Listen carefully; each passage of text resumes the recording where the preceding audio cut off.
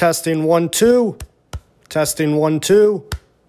Testing 1 2 3, and we are a go.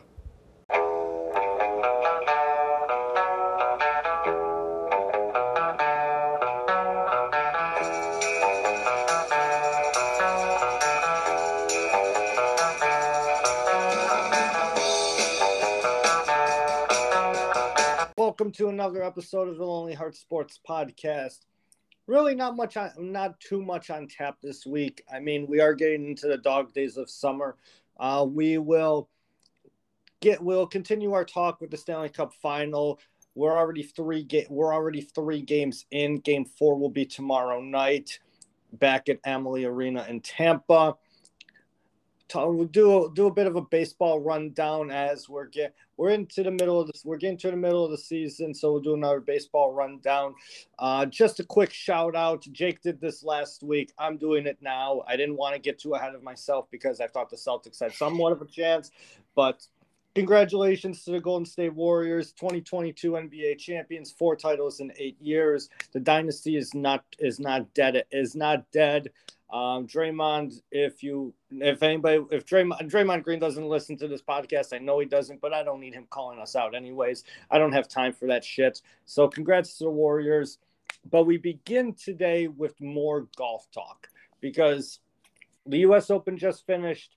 And of course, with the U.S. Open ending, Live Golf just becomes the talk of literally golf as we go into after the U.S. Open. But let's go into the U.S. Open real quick here. Matthew Fitzpatrick, young Englishman, 2022 U.S. Open champion, wins with a score of -6 after Will Zalatoris failed to birdie on the 72nd hole and attempt to force a playoff. But nonetheless, Matthew Fitzpatrick, deserved winner of the U.S. Open. Overall, I thought it was a pretty good tournament too. Your thoughts, my good friend?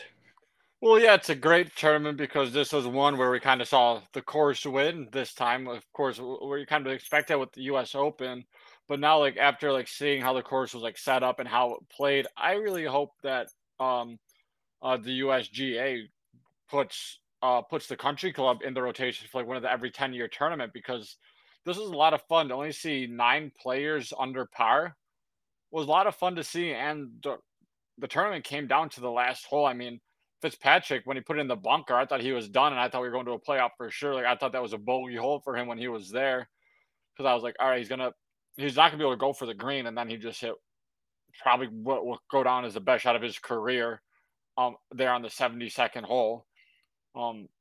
Just that bunker shot. Zalatoris really gave himself.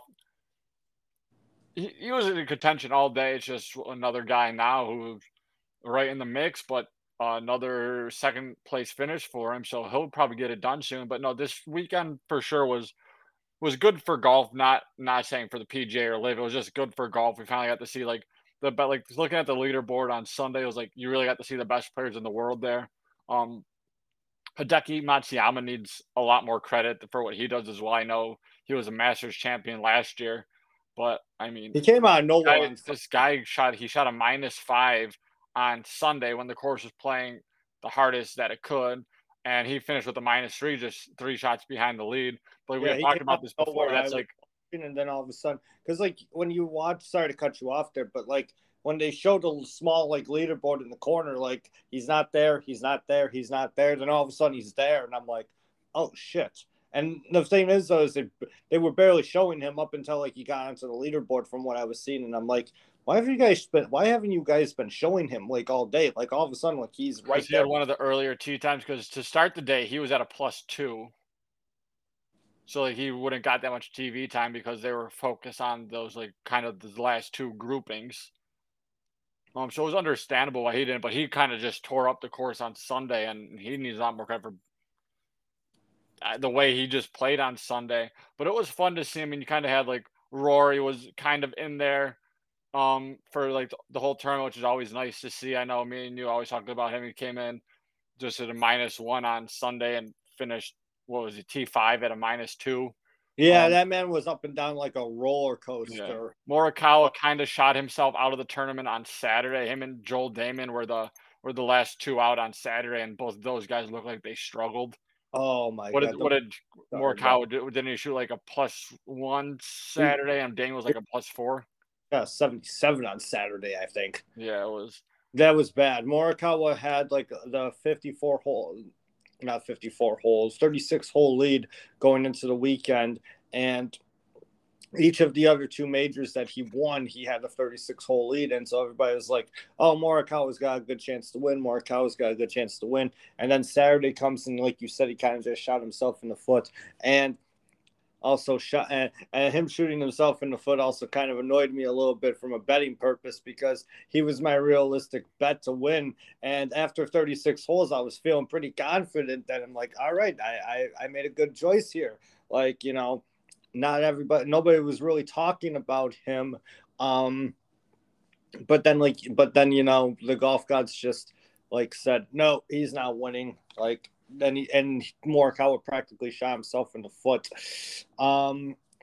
Another one that really surprised me, like on Sunday, was Jon Rahm, who was the defending U.S. Open champion, like found himself in contention going into Sunday, but then just completely fell apart. Like, didn't he finish the tournament at like what, +1? I He think. finished the tournament at +1. He shot a +4 on Sunday, so he was right in contention going into Sunday because he was at a -3, I believe, -3 or -2. Then that +4, yeah, he was at a -3 going into Sunday, and then just shot a +4. Yeah. And And then he kind Scotty of Scheffler had a good tournament as well. I mean, he kind of wasn't there over the first 2 days, but over the weekend found himself like right there in contention, and even had the lead for a good stretch there. I yeah, the mean, leaderboard changed a lot on Sunday, which was nice to see. oh yeah, no, I agree. No, not just at the top, but all over the place too. I mean, like you said, like we were saying, like about Rory, kind of like a roller coaster, up, down, up, down, up, down. Scotty Scheffler, sorry to cut you off, but Scotty Scheffler also did set a record this past weekend for most earnings in one season on tour. He's already at 12.5 million, and we're only in July. Jesus Christ. Yeah, we still got like what, 4 months left in the season? Yeah, if he wanted to play that many tournaments, yeah, like he's already made this much money, and he's a guy that, like I said after the Masters, like I wouldn't be surprised if this guy could win all four majors, and didn't really do much at the PGA Championship, but the U.S. Open, right again, he's right there, and a T2 finish isn't bad by any means. It's just that Matthew Fitzpatrick just Sunday just was really, for the most part, like lights out.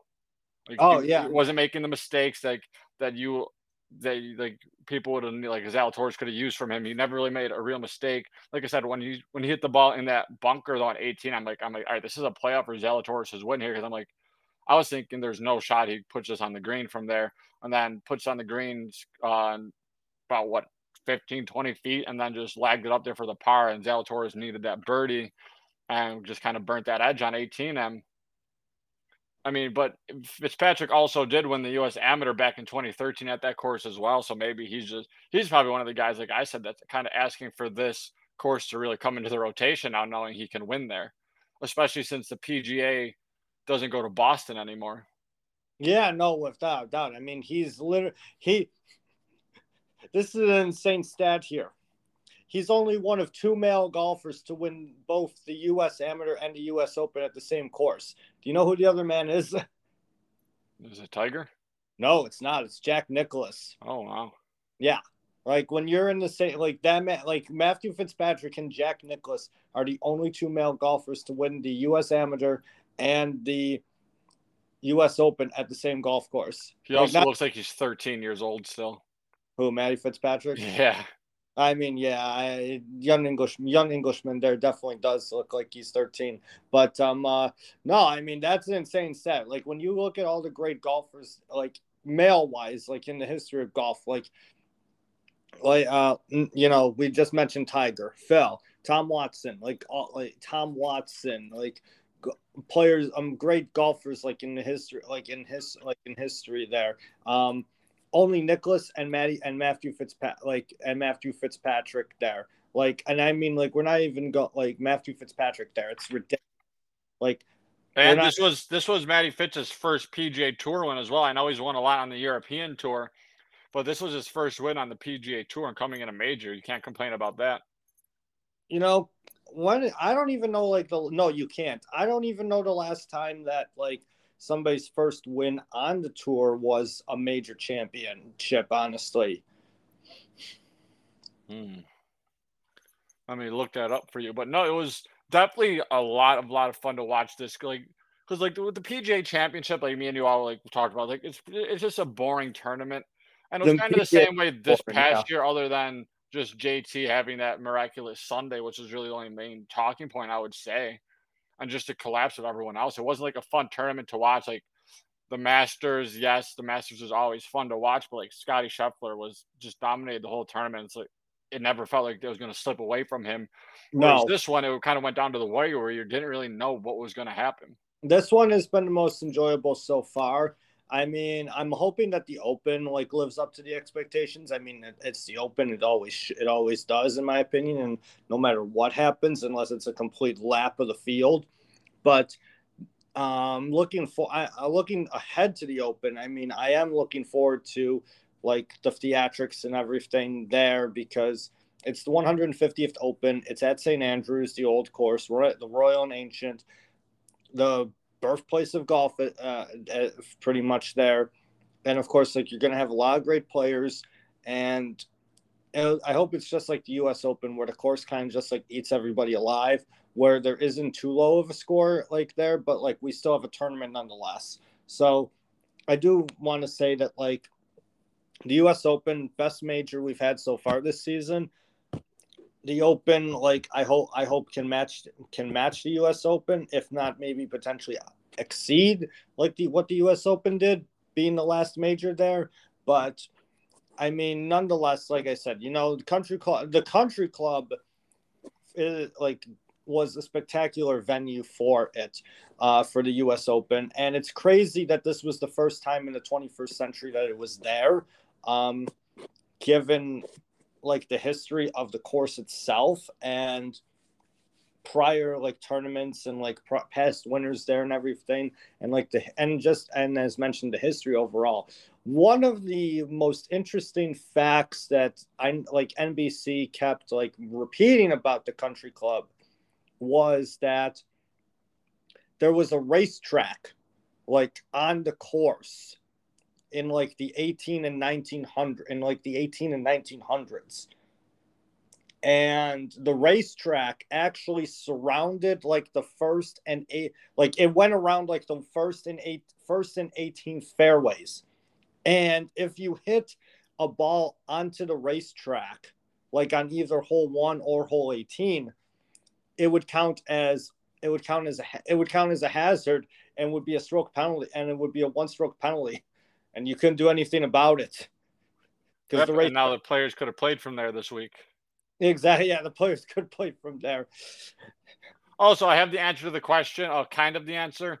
So there's only been 6 players to so I found the stat that there's only been 6 players to win a major. There was only tour win. There's only 6 of them. I haven't found yet I know who's I know first. one of them.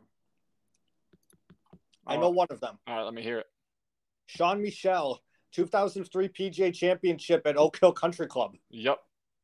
The only reason why I know that is because it was at Oak Hill here in Rochester, and that guy literally did fuck all after he won the PGA. Yeah, he started in 378 career tournaments and he's only won the PGA Championship. But other than that, there's only 6 players. But like I said, I'm only finding for that was their only tournament win, not finding for who's first came in a major. Well, technically it was their first. Yes, first and only. Yeah, first and only as a major. So they're like an infamous like golf lord there. But yeah, no, Sean Michel, that guy was a fucking. I never heard a single good thing about the 2003 PGA Championship, honestly. Like, not at all a single thing. Like, I heard everybody kind of just like shit the bed. The course ate everybody alive, and a bunch of nobodies were in contention. Wouldn't? Yeah. What was I gonna? And the history that at this course as well, because this is where The movie The Greatest Game Ever Played was based out of as well, when Francis Ouimet won the U.S. Open. Oh yeah, no, I did. Yeah, I did hear. Yeah, I forgot about that too. And like when they brought that up, there, I have never seen that movie. It's hard to believe. Me either, and I'm probably going to watch it tonight because I've It's heard people talk about it. And what was it with Shia LaBeouf, right? it's with Shia LaBeouf. It's a Disney movie, correct? Yes. Okay, so it's on Disney Plus. Dope. I Yep. can watch. I can watch it whenever then, because I have Disney Plus. I've been wanting. I did want. I did want to check that out, like because of hearing about that for with the U.S. Open. Another thing too is, I guess like there was like a sheep farm close to the course, Huh. and if and if the sheep came onto the course, you couldn't move the sheep. They were considered in play. So imagine in the 18 or 1900s on this fucking golf course.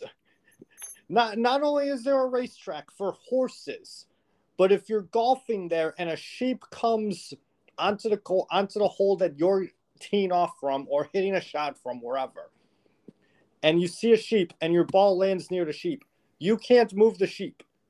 The sheep is there, it's in play, and the rules stated back then that you couldn't do anything about it. If you move the sheep, if you try to get it away from your ball, like stroke penalty. No kidding. I kid you fucking not. But yet the sheep could pick up your ball and fucking take it God knows where. Kind of like us playing with geese, but we just run at them and get them away. Pretty much. Pretty much. I mean, scaring the geese away is nothing. Is no worry at all there. Also, speaking of animals on the course, did you see it? Did you see Did you see like when the turkey was on one? Well, did you see like when the turkeys were roaming around? I did not. Yeah, there was a turkey roaming around like one of the holes on Sunday, I believe. Huh. It was That's on the fun. front. I think it was on the front nine, and that's how they brought up the sheep actually, because like the turkey was there, and of course, like if the turkey's there, like the rules officials can get the turkey out of the way and blah blah blah. But back then, you couldn't get the sheep out of the way. God forbid you. God forbid you tell God forbid you tell Baba black sheep or Baba white sheep to move out of the fucking way because I need to hit my golf ball. But yet, good old Tom Turkey can be told to gobbly all their way to God knows where. Rules back then made no sense.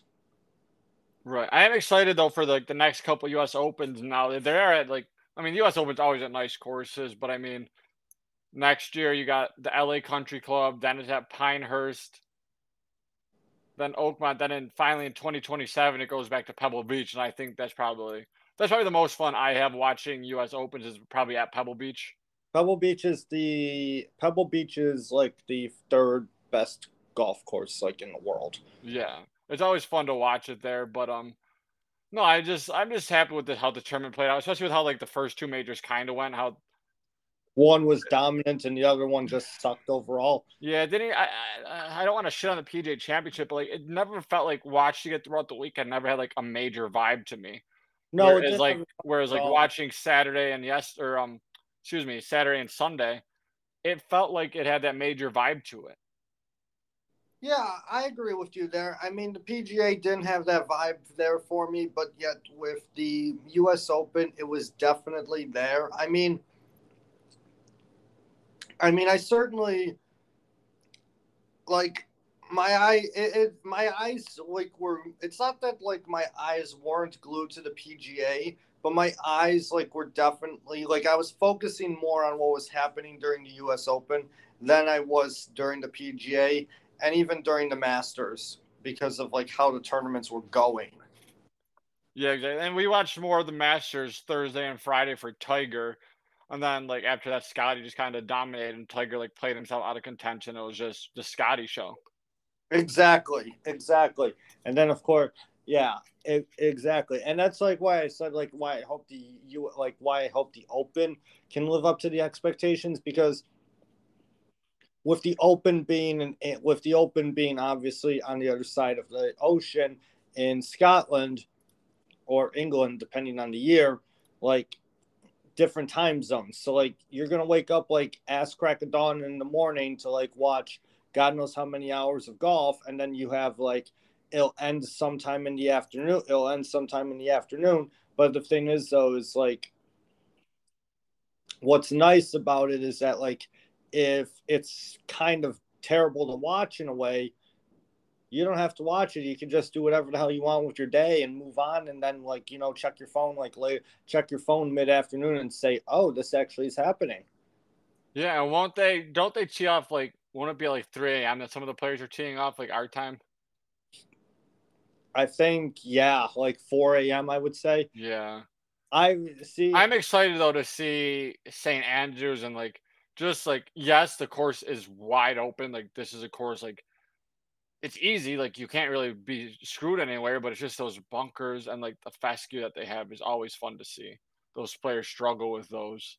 Oh yeah, no, without a doubt, without a doubt. And then of course the wind plays a factor because of how it's on the water. And then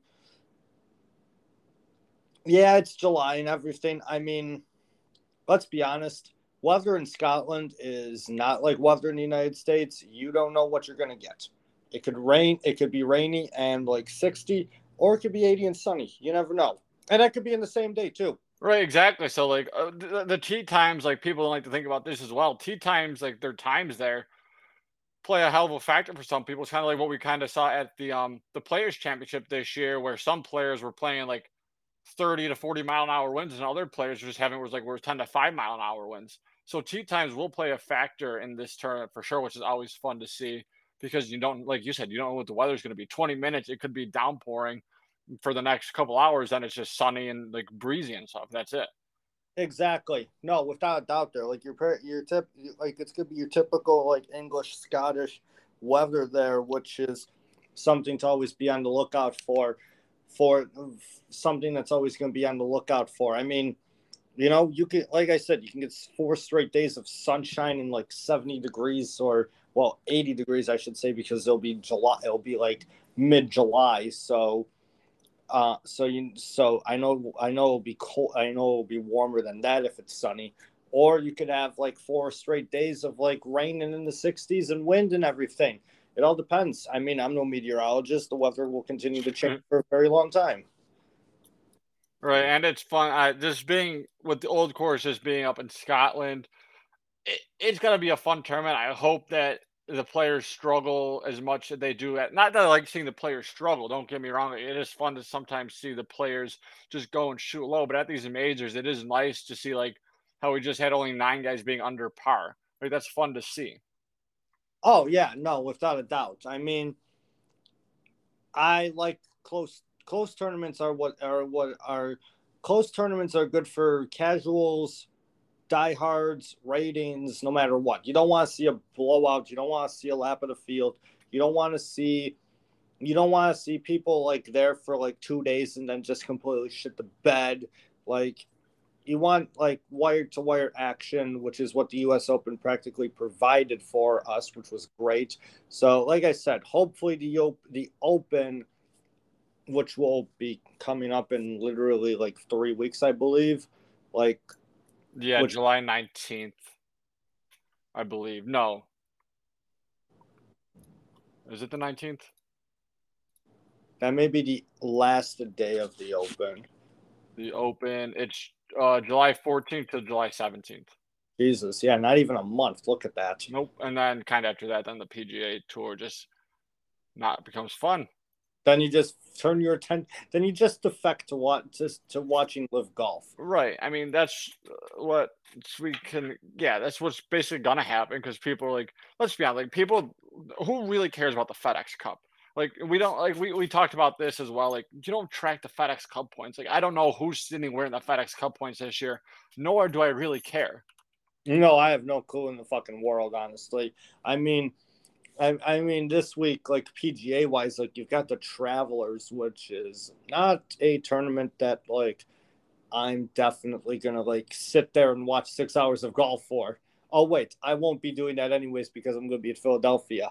But even if I wasn't in Philadelphia, I'm not going to be glued to my TV Right. or The only way I ever turn like those kind of tournaments on like is like if I'm doing nothing on Sunday and like I'm just find myself in the house and yes, I'm gonna turn the golf on and I'll check out like what the PGA posts on their Instagram, but I'm not gonna follow these tournaments like crazy.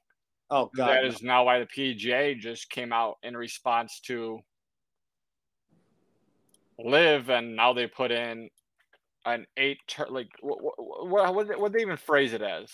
It's like an 8 week like invitational event style thing for the top 50 golfers like in the FedEx Cup rankings. So I think it's like a purse of like 20 million plus. It's exactly like what Liv is doing. Like top 50 like in the FedEx Cup points. It's a no cut event. I believe it's like 54 holes and the purse is like 20 million 20 total. million, yeah. So like so the thing is there is like go is switching over to Live. I mean like the PGA is scared, legitimately scared. I mean we called this last week. Like the PGA, I felt that like the PGA was gonna do something crazy enough, like where they're gonna take like something from Live and like incorporate it into the PGA Tour. I wasn't expecting them to take what Live does all together and incorporate it into the PGA Tour, though.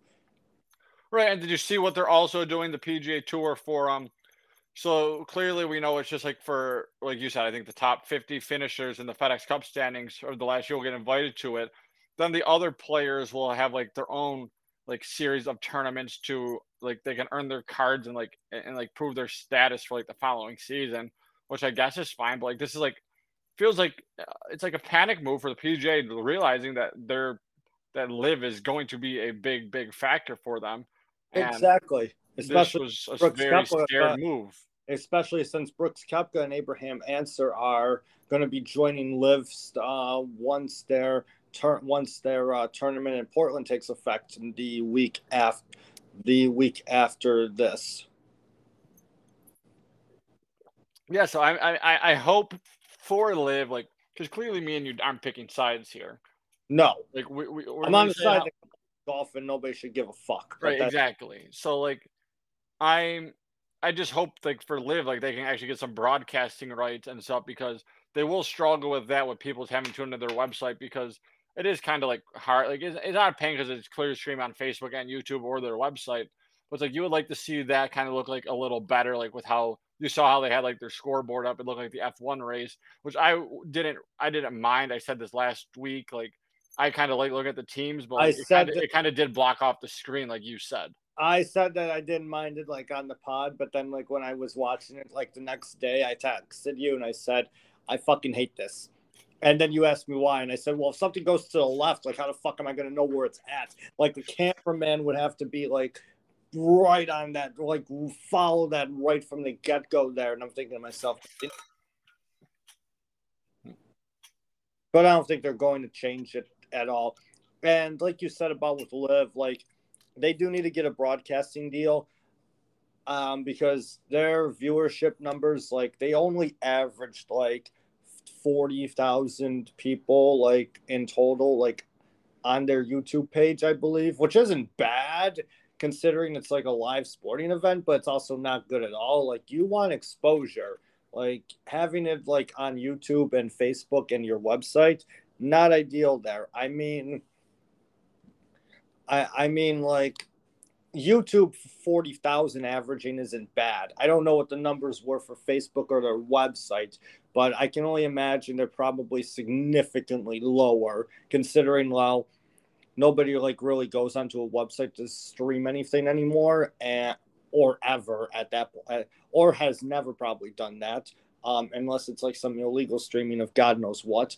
Or and the thing is though is like who uses Facebook to like stream things anyways? Like you have to like be like some old golf enthusiast that like knows that Live Golf is there and you somehow know how to stream on Facebook. Exactly. Like it's not like thankfully like for me like I was able to like find it on YouTube. My one friend was trying to stream it on YouTube and he texted me on Friday, like, what the fuck happened to my stream? Like, it just completely shit the bed. And I said, mine didn't. And he's like, how did yours not shit the bed? I said, I've got the stream on right now. And I sent him a picture. And he's like, what stream are you watching? And I said, the one that says like that's from Live Golf itself. And I'm like, what were you watching? And he's like, oh shit, my stream must have been a fake stream because like it was like Live Golf 2022 or something like that. And I guess like that stream got shut down like after the first like 4 holes or whatever. Makes sense, I guess. So he was watching like somebody. So he was watching like a. So he was watching like a fake. Like he was watching somebody who like was able to like take the stream from Live, put it on their own Right, page. even though it was already a free stream. Exactly.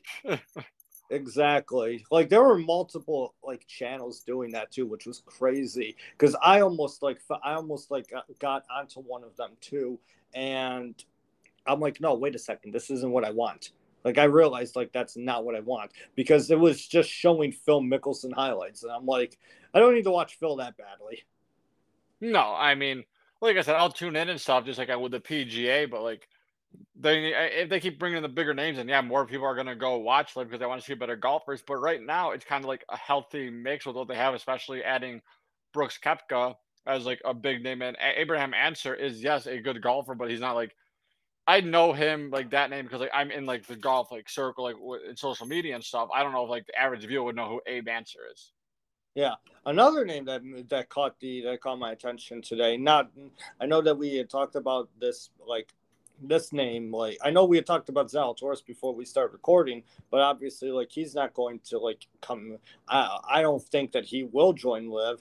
But Victor Hovland actually, saw this morning may be up for consideration. May be considering to join Live Golf as well, which would be another young golfer like that would jump ship. And if Especially more, with how more, good he is as well.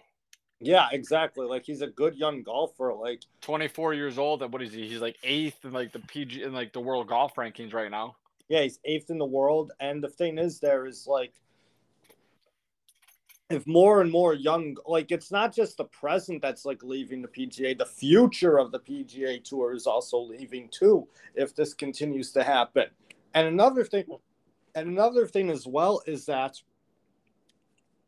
Greg Norman actually wants to find a way to like make his Live Golf events count for points in the world ranking system. So like they want to be like accredited with the world golf rankings for that purpose too. So if that happens as well, then more and more players may be inclined to leave, because not only obviously financial stability, but also like there's actual some golf stability there too. Like if they golf really well, like if they golf better, like if one golfer has a better tournament than their competitor, then of course world rankings could be affected as well, which obviously happens on the PGA Tour from time to time, even though we don't really hear about it, because how often do the world rankings change? Yeah, not very much, but I do wonder how that would affect it though with them only playing 8 tournaments a year. I feel like the Live schedule like will increase in 2023. Oh, I agree with that.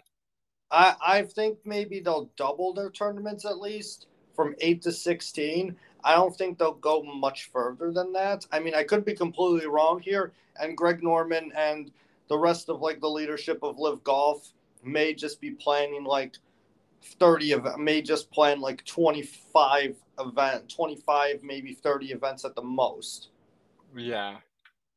Which wouldn't be terrible, because like they would still have like 22, they would still have like 25, 26 to 30 weeks, like 20 to 26 weeks like left to do whatever. Right, and of course that is what the kind of the original plan was for Live, to kind of be like a competitor for the PGA Tour.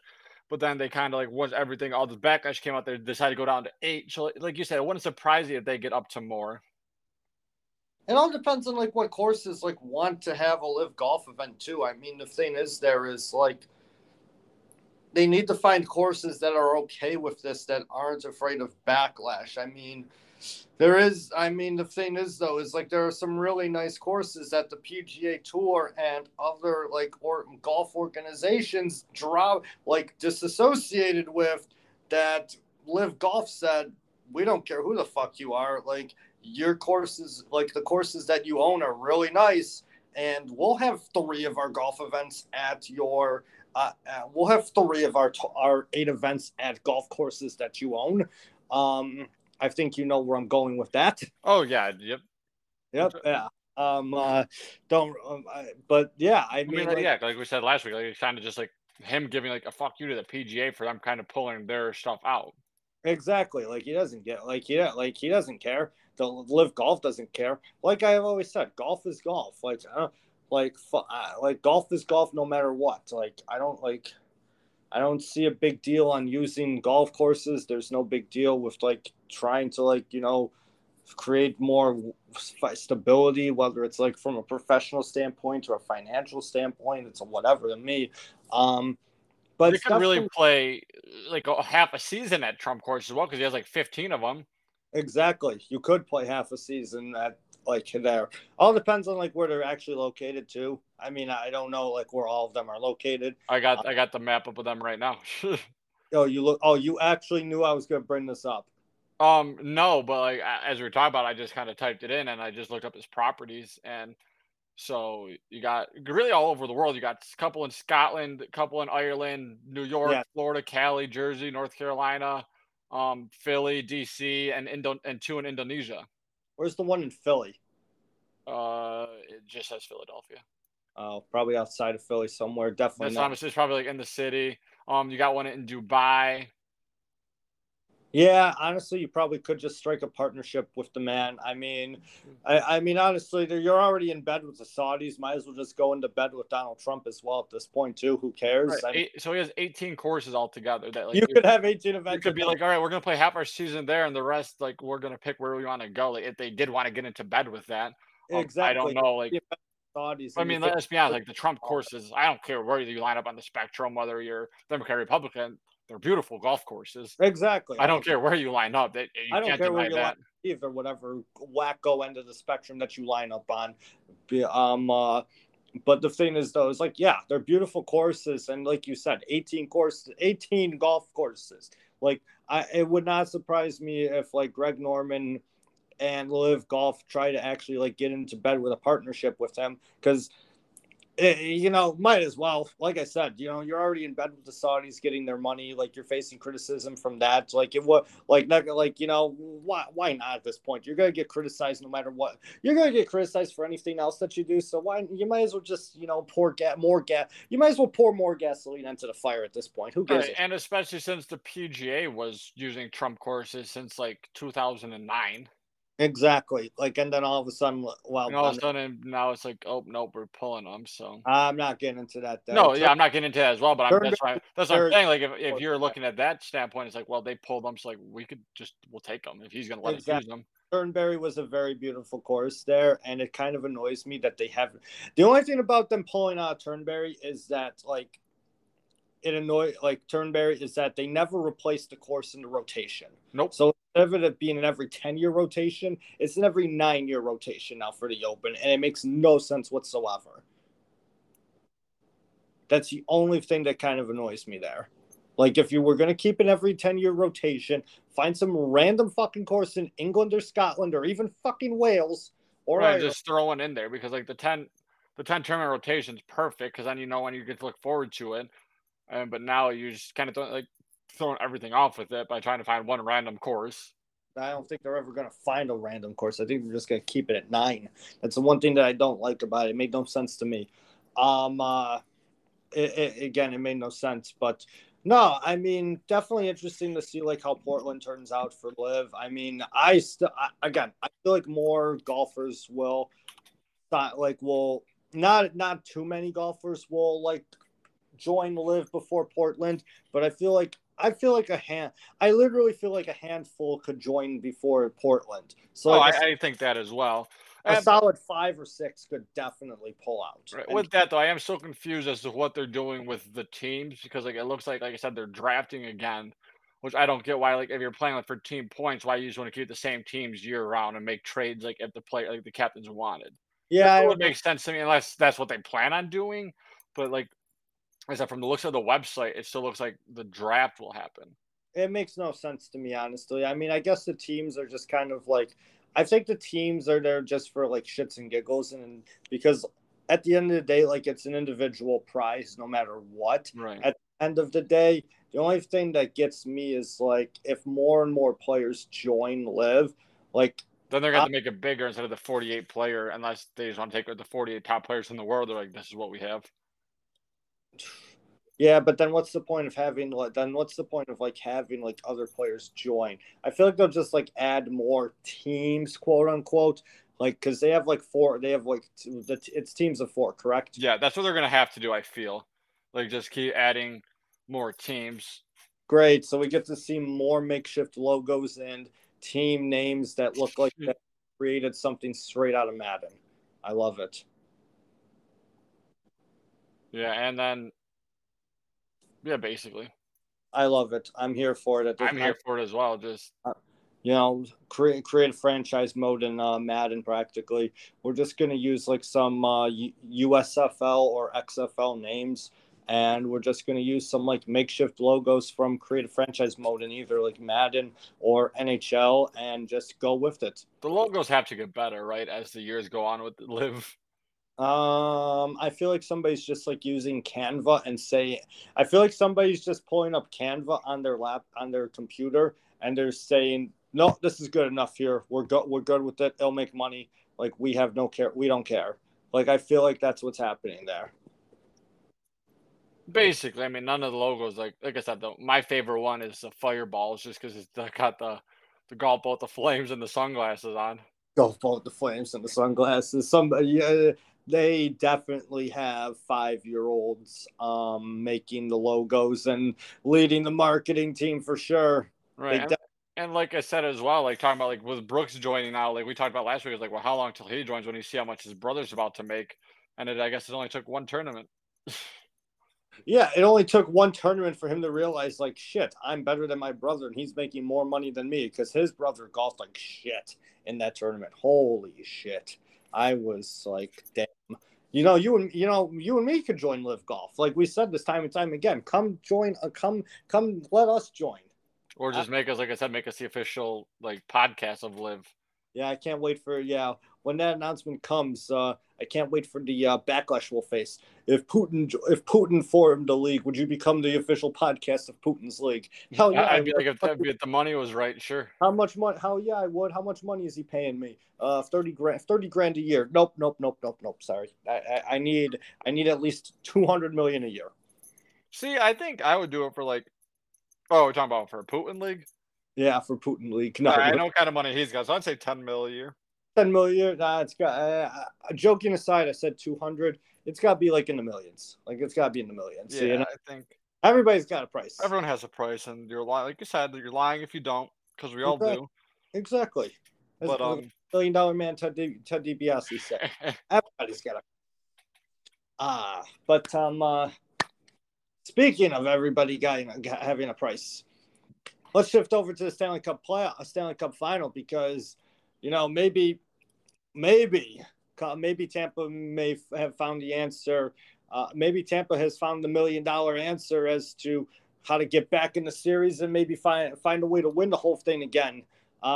They're down 2-1, Game 4 tomorrow night.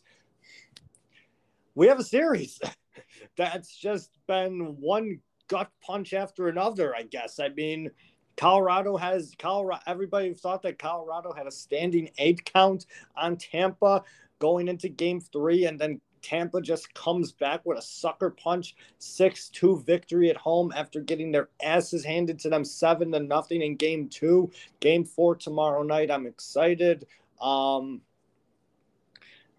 Insert Undertaker rising from the casket meme here. Yeah, insert Undertaker. Yeah, insert. Yeah, you're thinking your ass is saved here, aren't you? Well, it is. I mean, so The series is going 7 The without. series going 7. We finally got to see Andrei Vasilevsky be who he is after. I thought the second half of game 1, I thought Vasilevsky was back. Game 2, it was like, all right, what the fuck's going on? Then last night, did Vasilevsky, sorry to cut you off because I didn't watch the game on Saturday. Did he play the entire game? Yep. Cooper kept him in, and then said at the press conference after that he's rode with him all season. He knows what he can, but he just kept him in there, which, in my opinion, is not a great thing to do for his confidence. But I understand because the way he bounced back in game 3, where it's like now Colorado, I think if I'm Colorado, you have to go back to Kemper, I think, because it's like if you don't go back to Kemper, it shows you don't have trust in who your goaltender is. So I think if I'm Colorado tomorrow night, I have to go back to Kemper. But if we get this Vasi the rest of the series, Tampa could win the whole damn thing. Tampa probably could win the whole damn thing. What's going on with Kucherov? I know that he left the game yesterday. And I know actually what's going on with Kucherov and with Point, because Point didn't play yesterday either, if I'm from what I remember. No, Point didn't play. He's been skating everything because it's the hand. He cleared the surgery on the thumb or whatever it was, and but I don't know if I think Coop will probably be back, or Cooch will probably be back. I would assume Point is still a question mark. Point's a question mark. Okay, because the thing is, I was thinking about the same thing for Nazem Kadri too for Colorado. Like they were saying, he was good. He moved up to day to day, and he's been skating a lot. And the talk is now that a game 5 is definitely going to happen. There's talk he may come back. There's talk he may try and come back for game 5 on Friday night, which would be very interesting for sure. It would be interesting. I don't know. Like I said, I don't know what Point is gonna do. I like Kucherov. From what I've read, it says it's gonna be a game time decision. But the way John Cooper talked about it, it seemed like he was probably gonna be a go tomorrow night. But like I said, Brayden Point, who knows how he'll be with trying to grab that stick and stuff. Oh yeah. Oh, without a doubt there. I mean, it all depends on how well he can grasp the stick. Can he firmly grasp it? And if he cannot firmly grasp it, then obviously he won't play.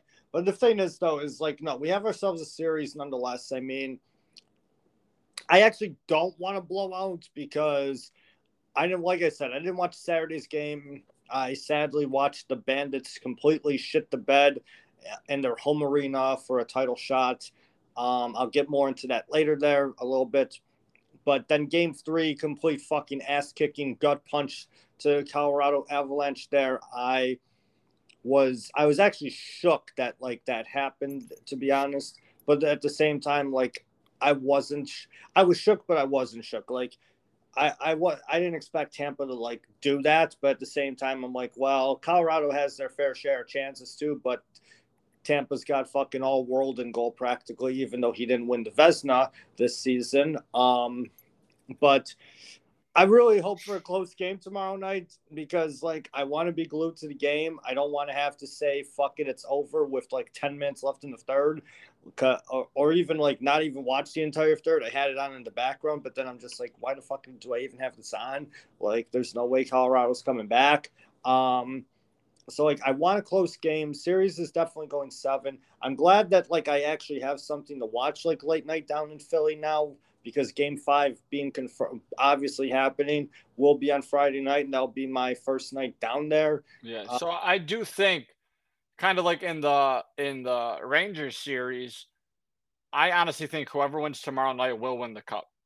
So I know it's a little cliche to say because if Colorado wins, then yes, they go up 3-1. So yes, it goes out. Wow, such a hard take, Jake. But I think if Tampa makes this 2-2,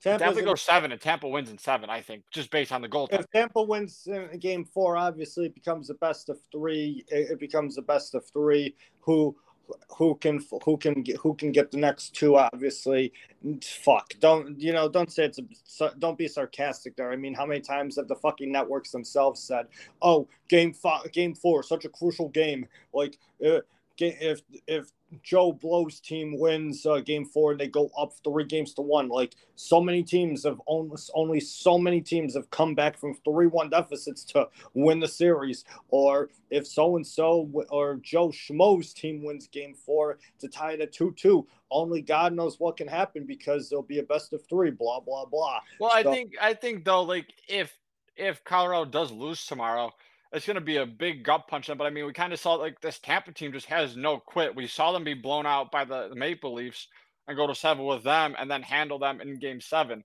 That's why, And, like, I'm not counting this team out because and then they went 2-0 against the Rangers and had a 2-0 deficit in game 3 only to come back and win that. So yeah, like they definitely have no quit in them for sure. like this team knows how to win, and I do think if they can win tomorrow, they figure out a way to get this done. Like clearly, like I said, we've said the cliche take. If they lose tomorrow, it's done. Whatever. But the 3-game series, I'm liking Tampa's chances. I know, like, yes, Colorado has all this firepower, but so does Tampa, and we saw last night that they can just play with this team and handle them if they need to. You're not wrong there, but I think Colorado bounces back tomorrow. Oh, no question. I agree with that as well. It's going to be a closer game tomorrow night. Let's be honest. Like Tampa could have won Game 1. We just kind of forget about that because of that blowout in Game 2. Exactly. No, game 1. Tampa could have won game 1. Tampa could have won game 1. The blowout in game 2 happened. And everyone counted them out. Everyone counted Tampa out, and now all of a sudden Tampa goes and do what they did in Game 3, and I was like, all right, we have a series again, which is still true. Like, yes, you can look at that black eye that okay, a 7-0 loss in the Stanley Cup final, but then you look back at how they bounced back. It's like, yeah, these teams are both very good teams, and no one's sure what is going to happen right now. Exactly. No, you're not wrong there. I mean, the thing is that the thing is here is that both these teams have been at the top of their game all season. So like we expected like us. I didn't expect 2 blowout games like back to back. And if anybody tells me that they did, I'm going to call their fucking bluff and tell them that they're bullshitting me and more shit is coming out of their mouth than it does out of their ass. Right. And people forget as well, Tampa had a tough road to the cup. They played a very good Toronto team that took them to 7 games. Then they go and play the President's Cup winner and handled them with ease. And then they go and play a good New York team, which everyone kind of thought was like going to be pushovers this year, and they end up being a good team. And they make the Eastern Conference Finals, whereas Colorado had an easier run. I mean, they had a cakewalk to the finals. Like Daryl Suter said, the first round was a waste of 8 days. I mean, Nashville never stood a chance. St. Louis was the biggest test they stood, and St. Louis did not show up in that series by any means. It also doesn't help Binnington. They didn't have to see Binnington. Exactly. They didn't have to see Binnington because Kadri injured him.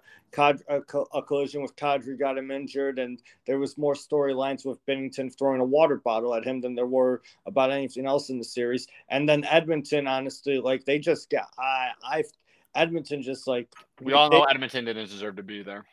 No, McDavid's back gave out from carrying the entire team. Yeah, he took that team as far as he could. And then he just ran to the powerhouse that is the Colorado Avalanche. But now Colorado's also realizing they're in a series. Like, this isn't just as much about what Tampa needs to do. Yes, I get Colorado's up 2-1. But guess what? Colorado, you're seeing a good team now who won back-to-back Stanley Cup finals. Yes, I know people are going to say, oh, but they played Dallas and Montreal. This Colorado team is anything like those two. Yes, I get that, but it's also still hard as fuck to win a Stanley Cup. Exactly. Definitely hard here. I mean, no, Colorado knows what they need to do here. I mean, like you said, tomorrow there's a good chance they're probably going to ride out with Kemper. I mean, that's why they signed him, to be their number 1 goalie. And if you don't ride with him, obviously it shows that you don't have confidence in him. I would be very shocked if they put Pavel Francouz in goal. I would be very shocked if they did. But they need it, because then what you show to them is that to Tampa in the world that's like, we don't know what we need to do in goal against you guys. No, they have no. That would be bad. That would be very bad, and that would be very bad. The only thing is, though, is like I hate doing it, but let's play devil's advocate. Say Pavel Francouz starts in goal tomorrow night for Game 4. What if he stands? What if he stands on his head, has a shutout? Then we all look like idiots. So the thing, and then everybody's gonna say, well, we thought that this wasn't gonna happen, blah blah blah. But then this turned out to be exactly what Colorado needed to do. So the thing is, though, is like, yeah, I'm gonna say like it would be bad, like show if they put Pavel Francouz in net to like because they'll show lack of confidence for Kemper and the fact that they probably don't know what to do. But if they do somehow do that and he stands on his head and has a career night in goal for them, like we'll all look stupid. So like it's kind of a lose-lose at this point. So my thought process is like they should start Kemper in goal. That's what you signed him for. That's like that's why you have him. Like you let Philip Grubauer go in the expansion draft. Said, see ya, go to Seattle. Like we're gonna like get somebody else. And then they did. They got Kemper. Like they've rode with him. The only reason, like, obviously, like, I'm not, no disrespect to Pavel Francouz because he did a good job standing in for Kemper. But if it wasn't for the upper body injury, then Kemper obviously would have started every game like in this playoffs because that's what you signed him for. It only took an injury for him to like not play games. And he didn't play 6 of them. No, 8 of them. Yeah, 8. Yeah. But the thing is, there is like Colorado needs to figure that out. I mean, I think he'll have a bounce back game. I mean, the best defenseman in the league just got some nice added hardware to his collection. So maybe that nice Norris Trophy will be some extra motivation for him tomorrow night because maybe, but we also got to see the depth of Tampa do what we've seen for the past 2 years now in the playoffs, and just kind of that is how Colorado. Yes, I get Kemper let in 5 goals on 22 shots, but yeah. Colorado's depth was just doing the work. Whereas, yes, I get their Colorado was also missing Burakovsky, and they're still missing Kadri, but that's still not an excuse. No, it's not an excuse. It really isn't there, and I'm not saying it all in general. I mean, Colorado's depth needs to show up more. Colorado's depth needs to show up more like it was earlier on. Who knows? Maybe I still think they'll bounce back. Who knows? Maybe they'll just go out tomorrow and show that it was just an off night. Because I think they'll bounce back as well. But you also like saying, yeah, they're going to bounce back and just show it was an off night. They're still playing a very good Tampa team. And I'm not saying that because like our bet we have going on. I still think this Tampa team is very, very good. Well, I'm not. They kind of give Colorado issues. I mean, we saw it in Game 1. But like I said, that kind of became a disremembered to everyone after Game 2 happened with that 7-0 loss. Now we got to see a kind of a 6-2 pounding where they only scored on the power play. Colorado only scored on the power play, and that was really it. Other than that, they did nothing to test Vasilevsky. So it's like they need to show up as well because it's not like it's not all on Tampa to do what they need to do. Colorado also needs to show up. It's like about a 60-40, actually, I think. What was that? It's like a 60-40.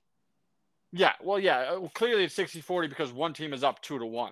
That's why I'm not saying it's like 50-50. Like it's a 60-40. Like both teams have to figure out what to do to win the game. Both teams know what they need to figure out to win Game 4 tomorrow night. Like Colorado with their depth, Tampa continuing to apply the pressure, playing well like they did in Game 3. Colorado with the goaltending situation as well there.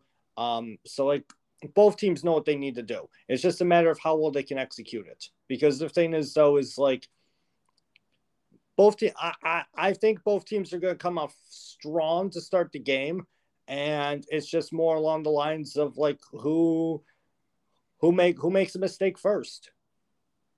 Yeah, and it's nice to see teams actually seem to like kind of hate each other.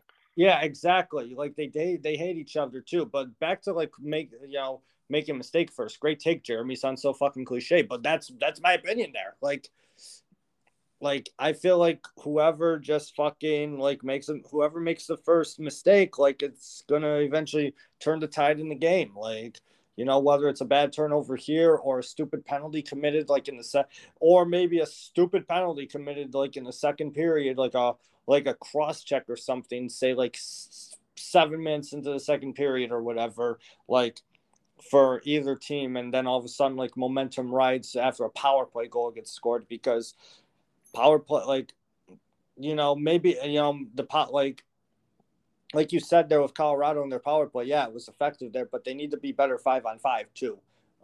Maybe they should take some lessons from the book of Calgary and see like what and learn what they did. Oh, and no, and find out like what they did that made them so effective with 5-on-5 there. But who do you think? Do you think Tampa actually wins the game tomorrow night? All aside, like everything we talked about, I know we have our bet going on. Do you think they win the game? Yes, You I think they do. win? Just based on the fact that like how good this team has played at home throughout the playoffs. Yeah, they're a better team at home than they are on the road. I didn't realize that they had an under 500 record on the road. Yep, and they're 8-1 at home. Yeah, yeah, they're gonna be 8-2. I think Colorado wins tomorrow night. And again, I'm not trying to take that. I'm not taking into consideration our bet or anything like that. I just think that because Colorado's been No, yeah, I'm and not taking that into consideration either. I'm just taking into the fact that how Andre Vasilevsky looked, and like I've talked about all playoffs. Like if this guy gets hot, you're not beating him. no, you're not wrong there. And we saw that last night, and if But he's you've said riding this all year about how you've said Colorado's been the best team no matter what, and I about no matter what. But what did I also say in the beginning of the season, though, that talk about the beginning of playoffs as well? You go with the best goaltender in the playoffs, and we all know who that is, especially with how Kemper. Yes, Kemper played good the Yeah, first but 2 games. Vasilevsky, I know what you're saying there. So I guess it's just a matter of a battle of like what you say, what you've been saying here all along. Like I'm saying, I'm agreeing with one thing you said. You're riding with another thing you said here. It don't. I guess we'll just see what happens tomorrow night. This and I hope it is a good game as well, though, because like, I don't want to see like another blowout where the Oh game no, is if it's over. a blowout, like I'm definitely not watching the third period. Like it will probably be just like background noise at that point, and I can't deal with that. Basically, yes. I can't deal with that. It's like I need like another part. Like I don't know. Like I said, I think Colorado will win tomorrow night. Tomorrow night. I know that I said the series. I think the series could go 7-2. So the thing is, though, is like if Tampa wins, like you've got a chance to go 7. If Colorado wins, I think it'll go 7 still somehow. That means Tampa will find a way to win 2 more games before a game 7 back in Ball Arena. So we'll see what happens. We'll see what happens there. All I know is that like the Cup final has been very interesting, and we're almost in July, and hockey is still not over somehow. It's fine. I mean, I'm enjoying it because that's the only thing we have left now. I mean, yeah, we got baseball on, but You're not huge into baseball like I am. no, I can't sit down and watch full games. Like I said, I get my Mets updates, and that's really it. And I'll follow like other stuff. Your I'll Mets are just follow the Mets, and right now we're down 3-0. Yeah, yeah. I was just gonna say they're losing 3-0. The Yankees lost. Oh shit! They lost 5-4. Oh damn. What also doesn't help that they hit. I think Houston hit 3 home runs in the third inning. All right. We'll shift to baseball now, talking about the teams with the best. Well, do we want to talk about the trophy winners in the NHL since they were announced tonight? Oh yeah. Growing fast. Before we go into a baseball rundown, my apologies there. And I know I didn't. I wasn't talking with you about these before. I was talking with another friend of mine. Yeah, so honestly, no real surprises, honestly, though, about like the trophy winners like that were announced, in my opinion. I mean, Austin Matthews had a wonderful season, won the Hart Trophy as the MVP. He also won the Ted Lindsay Award as the best regular season player, too. Cale Makar won the Norris as the best defenseman, although that could have been a toss-up between him and Roman Josi. I was leaning more towards Makar. If I said here that I said on here that I think Makar would win, correct? Yes, we both did that. We both said Igor would win. The Hart Trophy, I think, if it was actually the MVP, like how it's supposed to be for a team. I think it should have went to McDavid because if you take McDavid off of Edmonton and if you take Matthews off of Toronto, I still think Toronto is a playoff team, whereas Edmonton without McDavid are not a playoff team. So it was like, but yeah, exactly. But Matthews got the heart because of his 60-goal season, and we haven't seen that since 2012 since Stamkos did it. But if it was actually like an MVP, like it was supposed to be the most valuable player to the team award, then I think it could have went to McDavid. But I mean, I'm not going to be mad at the Matthews pick. I just think like if you take McDavid off, like I'm just looking at like if you take McDavid off and Matthews off, which team struggles more? And it's clearly Edmonton without McDavid. Oh, Edmonton would struggle 10 times more than Toronto would without Matthews. I mean, Toronto has like 5 other top forwards that they can rely on, whereas Edmonton has just Leon Draisaitl. And the thing is, though, is without Connor McDavid, who knows how Leon Draisaitl will actually be. But I mean, that's a topic for discussion for if Connor McDavid ever leaves Edmonton. But I mean, the thing is, there is like I think I said this earlier on the pod too. Like, if the MVP award was awarded to the best player like in the league every year, like or most valuable to the team, Connor McDavid would be a 5 or 6 times Hart Trophy winner. True. And the thing is, though, is you can't keep doing like I don't think the league wants that to happen. Like, they don't want that to happen, honestly. So, like, because let's be honest, Connor McDavid is let's be honest, like, as good as Austin Matthews is, like, Connor McDavid's still better than him overall, in my opinion. Like, in my opinion, like, Connor McDavid, best player in the league, hands down. Austin Matthews, without doubt, top 5. But yeah, I agree with that.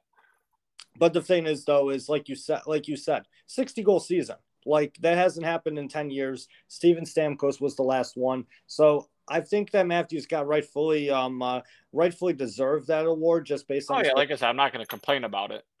Because, like I said, that happens once. Like you said, the last time it happened was 10 years ago. And especially in the league we play now, like this year was a little different because there was a lot of scoring this year, but in the leagues past where scoring has been down.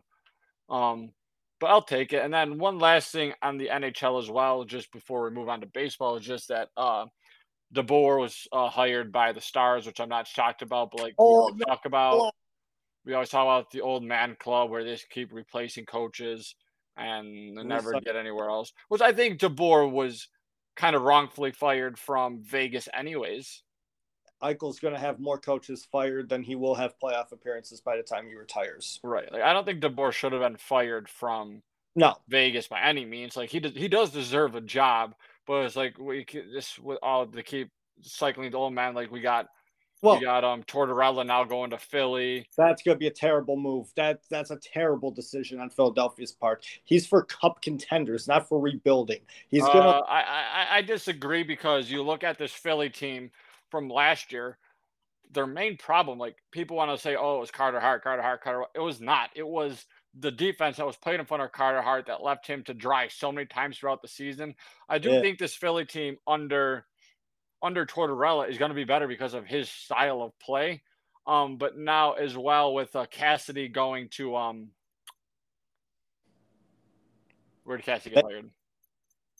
He went to Vegas. Oh, yeah, Cassidy went to Vegas. So now I do think this now means Trotz goes to Winnipeg. I don't think he's going to go to Detroit. Trotz will definitely go to Winnipeg, and that would be a great hire for Winnipeg too, in my honest opinion, because Barry Trotz is a very good coach, and he's only 2 hours away from Winnipeg.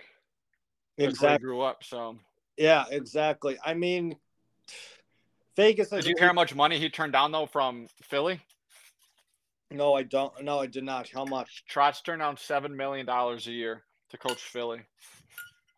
I guess, which is ridiculous for a coach. He must have thought Philly was a bigger show than it is. Then, or he's also looking. I know the big thing he said. He came out in an interview and said, "Well, I don't remember if it was an interview or what it was, but he said the main concern is his family because I think it's either his wife has medical issues or someone in his family that he wants to make sure they're in good care." Yeah, so it makes sense if he goes to Winnipeg then because he's closer to his family. And again, Winnipeg isn't Winnipeg with the right coach could be turned around like really quick, and Trotz is a good coach, so I think Got a way to keep Scheifele though. huh? They would need to figure out a way to keep Scheifele around. Exactly. No, without a doubt there. I really kind of wanted to. I want to disagree with you on the Torts move. Like, I like Torts. Don't get me wrong. You've heard me praise the man. Like, I think he's a good coach. I just don't think it's going to be the ideal situation for him. Um, just based on that Phillies kind of rebuilding. Yeah, they'll improve, but I don't think they'll improve that much. I think it'll take like 2 to 3 years. I think it'll be like a Trot situation when he went to The Islanders. yeah, I mean the Islanders were a shit show before he got there. I guess it all depends on how the And players. then he turned them into one of the best defensive teams in hockey. I guess it all depends on how the players adapt to Torts' like coaching style. Like, if they turn out to like bitch and moan, like how he, like on his previous teams that eventually got him fired, it's not going to end well. If nobody actually gives a shit about how Torts coaches, then they'll do wonders, I guess. I don't know. I also kind of hate the Flyers, so I kind of want them to shit the bed for some time. So it'd be good. But Torts also said that this is his last coaching gig too. So it makes me wonder how long he's actually going to be in Philadelphia. How long was this contract for, anyways? Was that disclosed? Um, I just know that let me see. I know that the Flyers just practically said, "Here's our coach."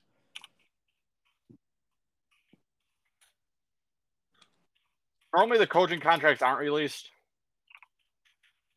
Those are normally like disclosed. Let's see. Sources say 4 years, 16 million. So 4x4, it looks like. 4x4. That's not terrible. Okay. Going back to Vegas real quick. They've kind of shot themselves in the foot multiple times with their coaching decisions. I mean, I'm still annoyed that they fired Gallant. They never really should have fired him and replaced him with DeBoer. I feel like Gallant got a bad look there, like getting fired. And then so, I mean, I feel like Vegas is just gonna like. I feel like Vegas is going to be like PSG with their quote unquote sporting project. They're just going to keep hiring and firing coaches until they finally get it right. And I feel like they'll never get it right, no matter who they have on their team, because you're probably going to hate this comparison I'm making here, but when you look at Vegas and you look at PSG, I mean, like their ownership, like they kind of just like want, like it's a kind of like a revolving door of coaches. They have star players that like. They have a good amount of star players on both sides there. But the thing is, though, is like the end result is always the same, coming up short. Or in this case, like PSG, like their main goal is to win the Champions League. They've come up short. I mean, they made a final 2 years ago now, 3 seasons ago now, but they haven't come close since. Vegas made the cup final in their inaugural season. They haven't come close since. I mean, they bottled it against San Jose. They ended up losing they bottled it against San Jose.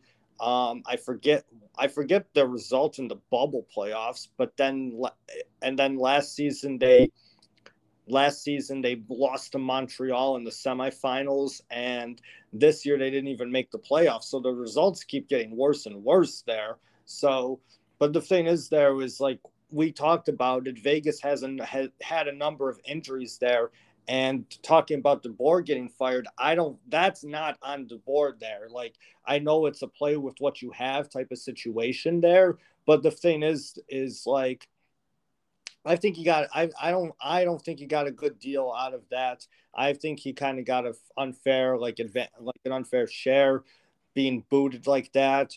I don't. The Cassidy hire definitely intrigues me. I think my words exactly to you were, "Why did this move happen?" if I remember correctly, but it's Vegas, so it's again. I mean, I think like Cassidy is a good coach. Don't get me wrong. It's just the players didn't like him in Boston. But who's to say? Because they're kind of like a veteran team over in Vegas. So I normally those like tougher coaches are good with the veteran teams.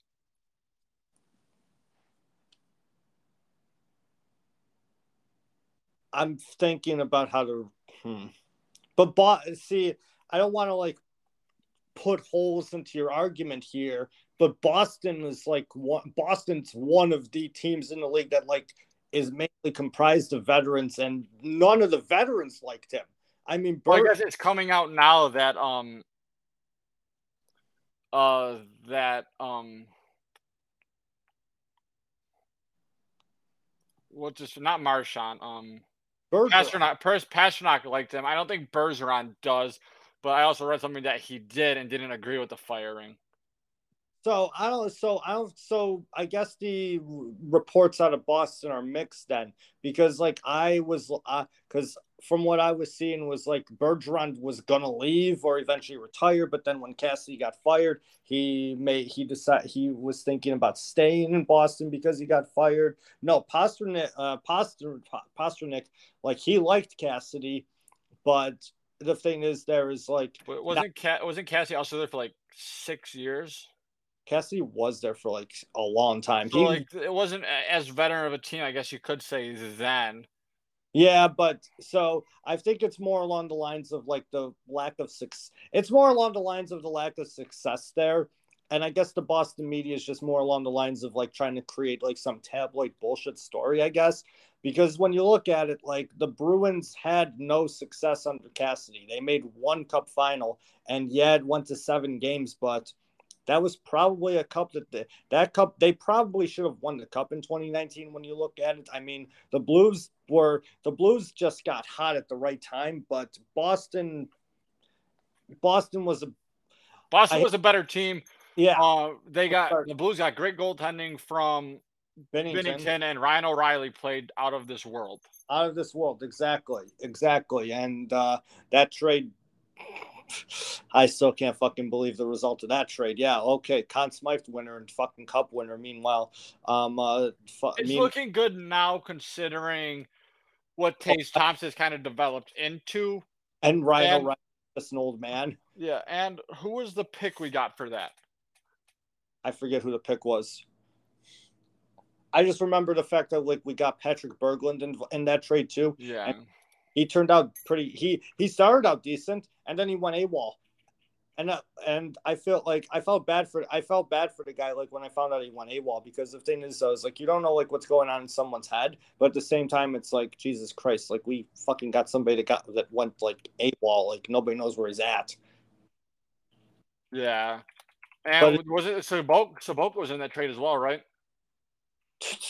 Yeah.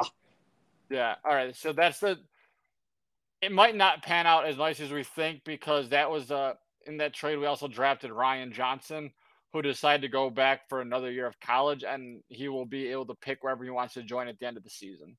Yeah, no, that trade's a fucking loss. That trade is a loss. I mean, if Tage Thompson can continue to be like a 35 to 40, like hopefully next year he scores 40.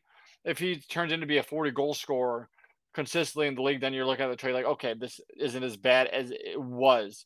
No, it's not as bad as it was. And who was our second round pick last year in the 2021 draft? Oh, fuck, I forget who it was. Damn.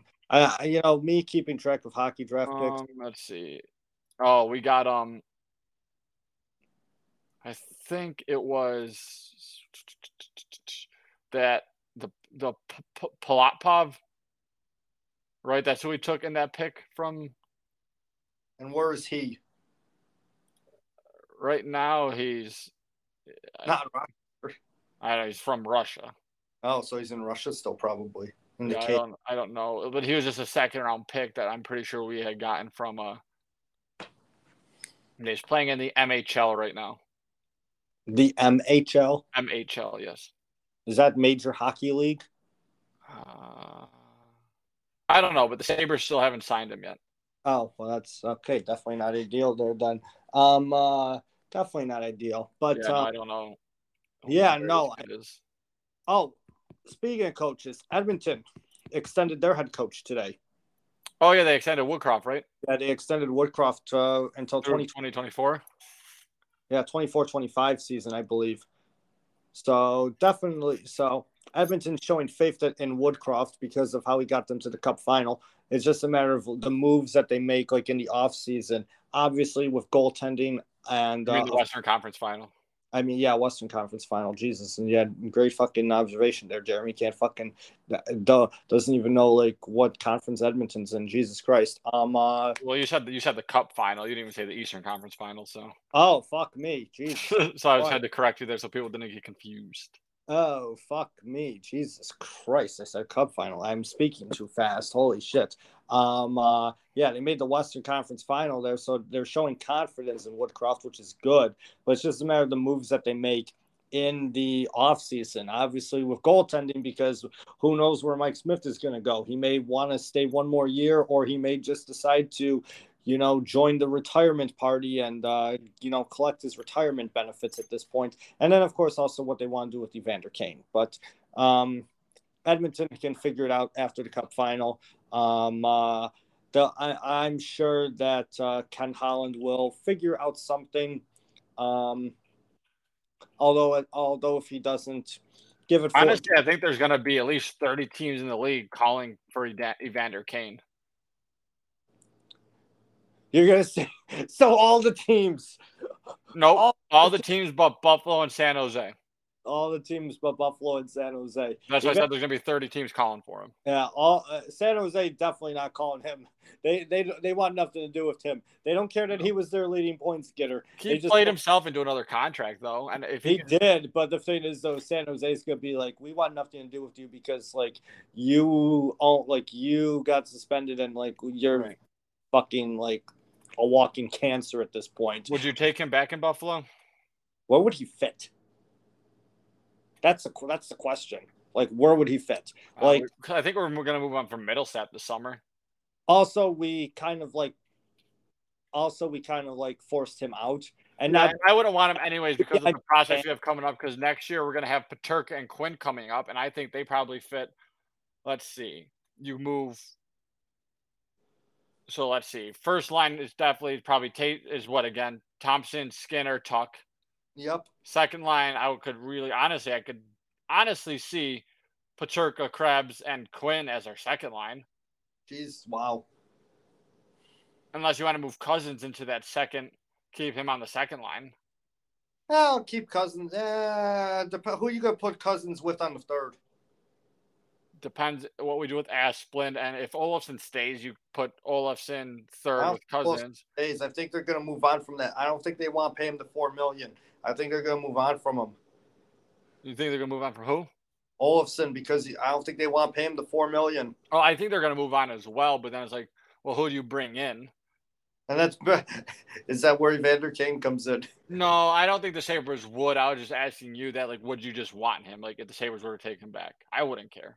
Oh, I wouldn't care either because he's a good hockey player. No, I say this with like full confidence. When I say I mean like we forced him out, I don't mean the organization did. I mean like he wanted to go because of the fans. Yeah. Just like Ryan O'Reilly wanted to leave because of the fans. Like the fan base like in that period was very fucking toxic.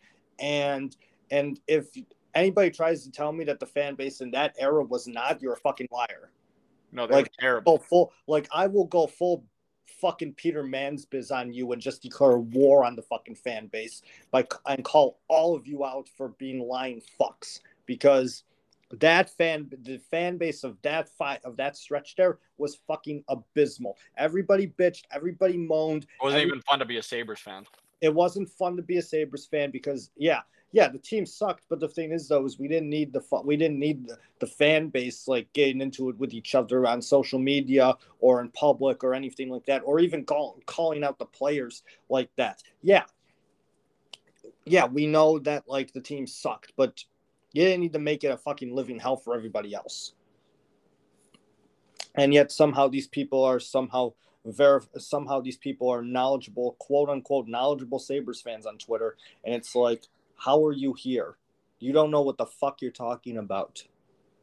That's most of the Sabres fans, to be honest. That's most of every. They all think they have the answers when they don't. That's most of every Buffalo sports fan. That includes the Bills' Twitter. Both Twitters are bad. Yeah, it's a toxic sports town for sure. Very toxic, very fucking toxic. I guess we did go full biz. Yeah, but no, honestly, we don't have room for Kane next year, especially because Quinn definitely played himself to get to get a spot in the lineup. Oh yeah, Peterka, we could do something like we did with Derek Roy, where remember how we kept him in the AHL for like 20 games, like after he had the good season in Rochester. Then everyone thought he was going to be up, and then they kept him in Rochester for 20 games, then brought him up, and he seemed like he was ready.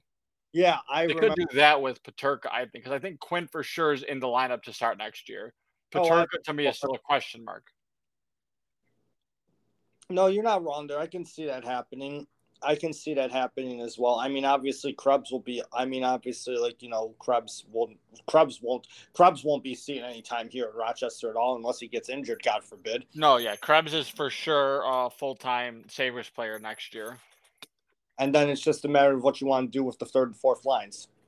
Right. Like Cousins will be third line center. It all depends on what you want to do with Asplund. Because you could honestly really, if you move on from Middlestat, which I think we should, you could move Cousins up to second and put Quinn at third. But there's like, well, Quinn needs to play with good players in order to produce. Instead of like put like when Jeff Skinner was on the fourth line under fucking what's his nuts. Fucking bozo coach. Yeah, it's like gonna need to play Quinn with players who, because he's a point producer, and you're gonna need to put him with people who can get points. Otherwise, he's gonna come to Buffalo. If he's sitting on the third line, people are gonna complain that he's not ready. Whereas like he is, you just need to put him in the right fit. You need to put him in the right Unless fit. what you do is you do Quinn, Peterka, Krebs third line, move Cousins up to second. And then who's second line there? Skinner? Or no, because Skinner's still on first with Thompson and Tuck, I think. Oh yeah, no, you said that there. My apologies. But like, I'm just thinking, like, if you want the third, like, you could even make that third line like the young line, the second line, because like they don't really name lines in Buffalo. It's just like if they're playing, they play like they'll all play the same amount of time. The Quinn Peterka Krebs line could be like the kid line, like the Rangers have. Right. Where you could play them as a third line, but give them second line minutes, so that way they're kind of playing like the other team's not their better players. Exactly. And then have them get the points there. Exactly. And then of course the fourth line would just be like the depth players, like of course like Okposo, Gergensen, and Eakin. Do we move on from Eakin? I think Eakin's gone. What Bjork is? Do you think he's back next year? What's even Bjork's contract? I have no idea what his contract is. Jesus, I forgot about that. Oh God! So Bjork, Gergensen, and Okposo is the fourth line. It would be a terrible fourth line, honestly. No, it wouldn't be. It would not be. I just don't know like what you do with it, because like you have the kids coming. That's the reason like you can't really bring anyone in as well, because you're gonna have to pay Dahlin soon. You're gonna have to pay Power in 2 years. You're gonna have to pay these young kids coming up. You're gonna have to figure out. I want to give Thompson a contract this year, so he doesn't play himself into a bigger contract next year. Exactly. I think right now you look at Thompson, you go, okay, I'm gonna give you like what, 6x6. Yeah, 6x6 would be a good deal. The thing is, I feel like, is that they're going to prioritize goalie a lot more than like anything else, because the thing that's nice right now. So let's say, but not nice because everybody went back to fucking school, so we don't know what to do here. Okay, so and I'm not fucking putting Tokarski or Aaron Dell in net. No, and so let's see. You got if Craig Anderson wants to stay, I say you go him, like you go 1-2 here with him and Ukko-Pekka Luukkonen, barring he can stay healthy. If Ukko-Pekka Luukkonen can't stay healthy, I say you move on and you look at the kid from Michigan. Yeah, but he went back to school. Yeah, I know, but then you look at him like, because clearly next year he can sign anywhere he wants. But if you move on from Luukkonen and be like, hey, you want to come in right now, you can fight with the for a spot. Clearly he'll be in Rochester. Yeah, no, that makes sense there. It's just more along the lines of like, it's just more along the lines of like what exactly happens there. I remember sending you something about like wild moves that people think could happen. And it was Marc-Andre Fleury to Buffalo. And I said to you, imagine the scenes if this fucking happens. It's not going to happen though. No. I would literally I would have to check myself into the hospital if that fucking happened. Because I mean, next year clearly Devin Levi is going to sign, but he'll probably stay in Rochester for 2 years Yeah, because at least two. goalies take long to develop. And then, like I said, Eric or not Portillo. Is it Portillo? Yes, Portillo from Eric Michigan. Portillo from Michigan. Yeah, If you move on from Ukko-Pekka-Luukkonen and then you say to him, yes, we want you here and we think like you can be a big part in this role, and him and Devin Levi in a couple of years could be our 1-2 punch that the Sabres have been looking for years. exactly. No, you're not But wrong. the problem is now with him being able to go wherever he wants, he may not want to stay in Buffalo. He may exactly. And That's he doesn't seem like a kid from like what the reports I heard, like podcasts and stuff I've listened to about it, and like them talking about him. He's not someone who likes to fight for the competition. Where like Devin Levi would love it to like fight for fight for his job.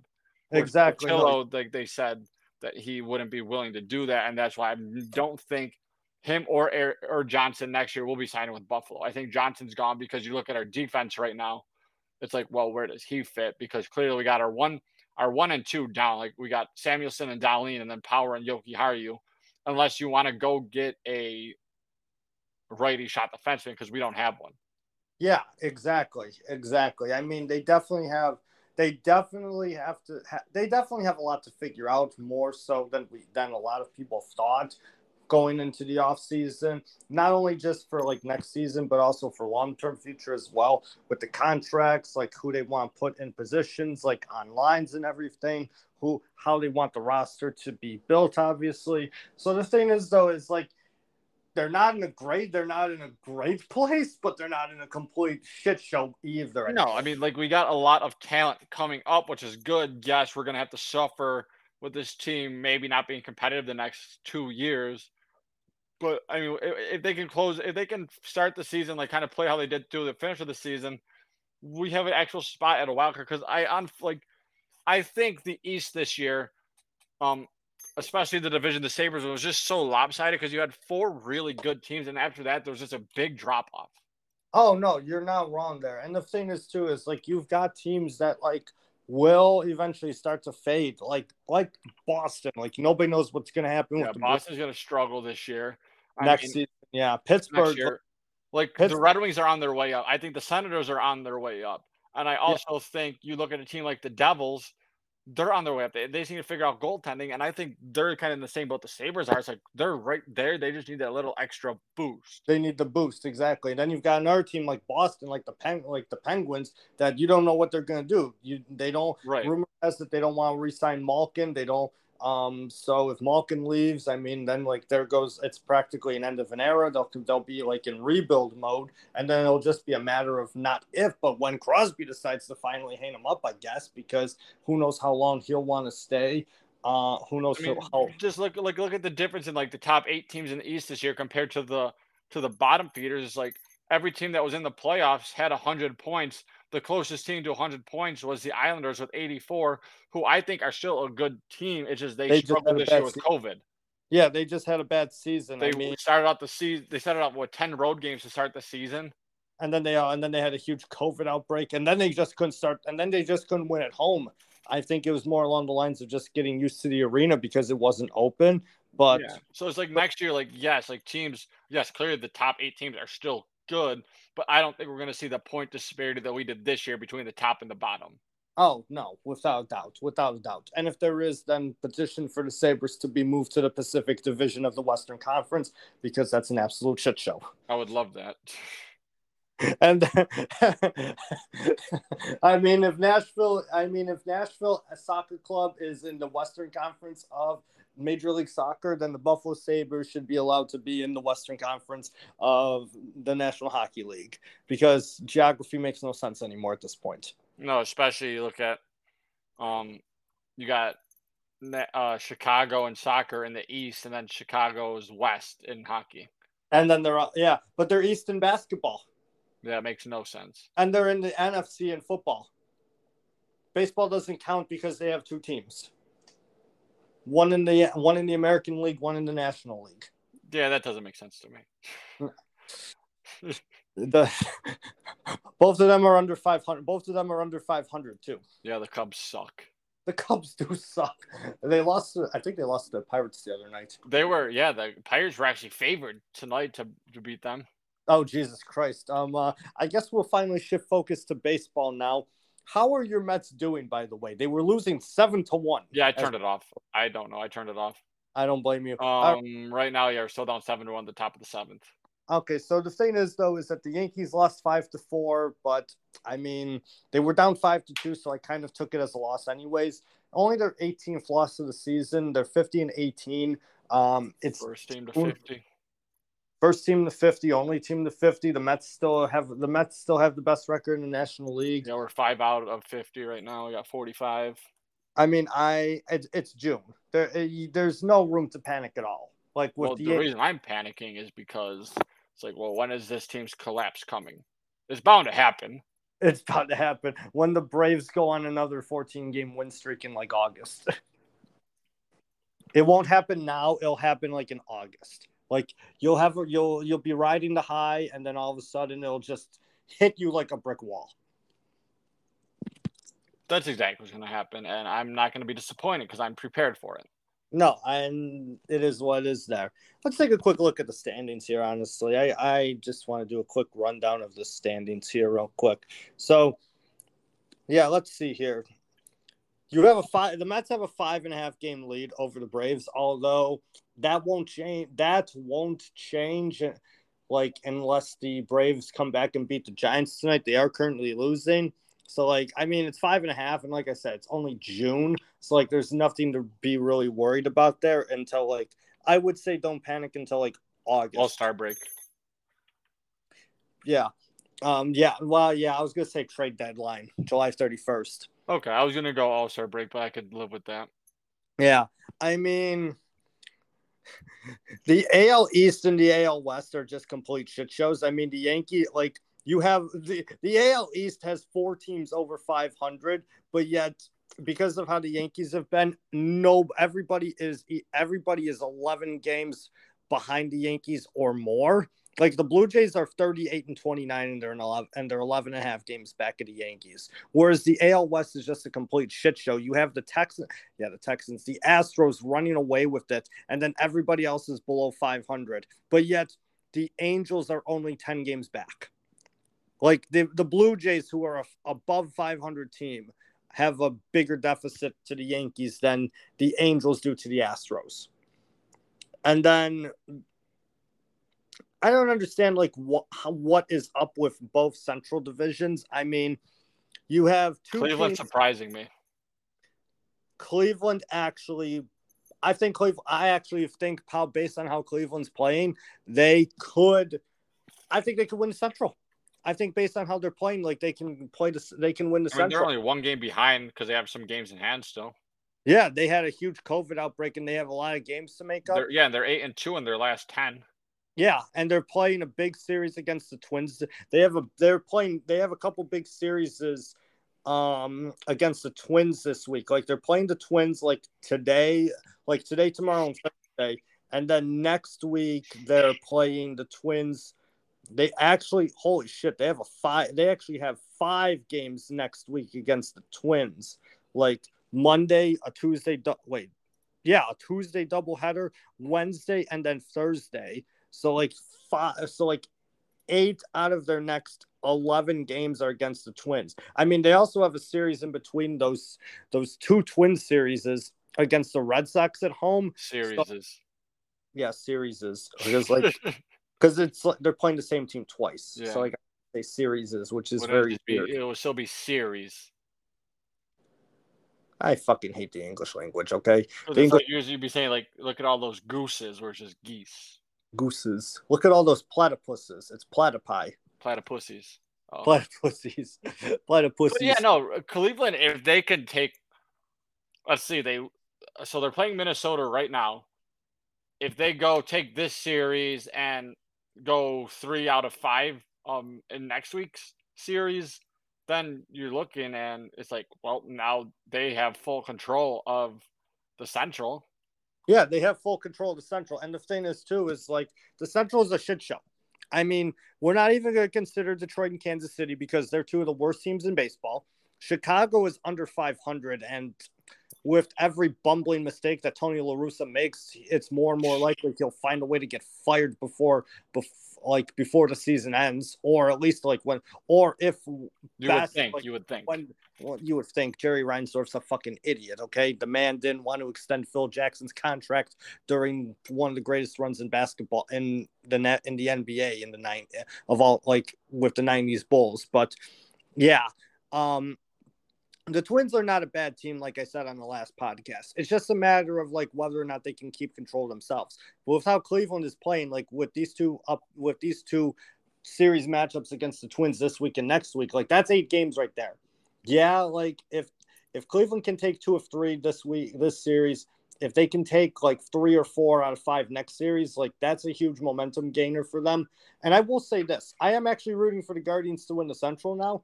Mainly because I put a $10 bet on the Guardians to win the Central because they had plus 350 odds. $10 would return 45. That would be a good return. And if they don't win the Central, because it's a future bet, by the time October comes, I'll probably forget about it anyways. So who cares? Now, when it comes to the NL Central, it's the same fucking thing. Milwaukee is 39-30, and the Cardinals are 38-31, only 1 game back. But then it's a shit show. Everybody else is a shit show. The Cubs are the Reds, Cubs, and Pirates. Like, forget about them. And then the NL West, I guess, is kind of the same thing. I mean, the Giants are 4 games back of the Dodgers, but like San Diego's only a half game back. The Dodgers like reclaimed top spot in the West finally, like since we last recorded. But I mean, no, there's really no time to panic, honestly. I mean, for right now, I mean, I will say this.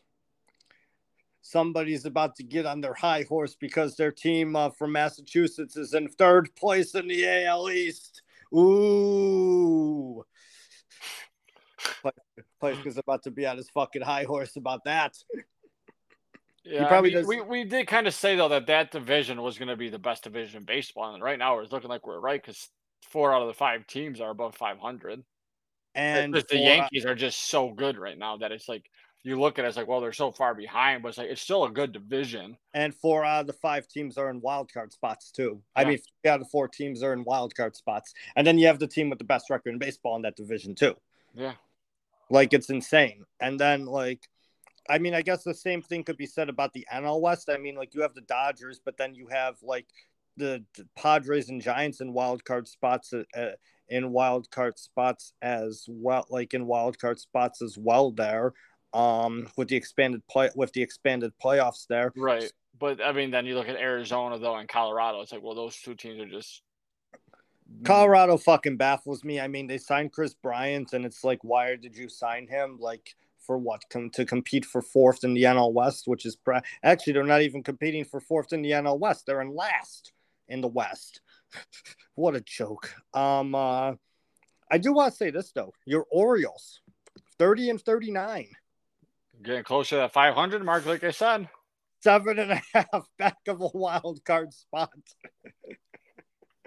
The boys just need to turn it on, and it'll be all right. And they'll be all right. Just bring left field in a little more, and then it'll be okay. Just hit home runs every night. You do realize, like, that will help the opposition too, right? It doesn't matter. It doesn't matter. So it will just be like, we'll give up 9 runs. Well, it would matter because their bullpen is horrendous. No, most of their team is horrendous, but they're more worried about the future with all their top prospects anyways. So exactly. Who knows how they'll do. Even though I don't really get baseball on prospects because it's like they never bring guys up anyways. It's just the same. It's kind of like NHL managers. It's just like same old song and dance. Exactly, same old song and dance. When it comes, I'm not throwing in the towel on the Pirates just yet. They are 28-39, but they're not the worst team in their division.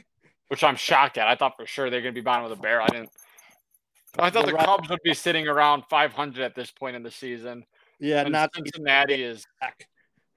Yeah. And then Cincinnati's a shit show. They're 21 games under 500. And then the Cubs are 18 games under 500.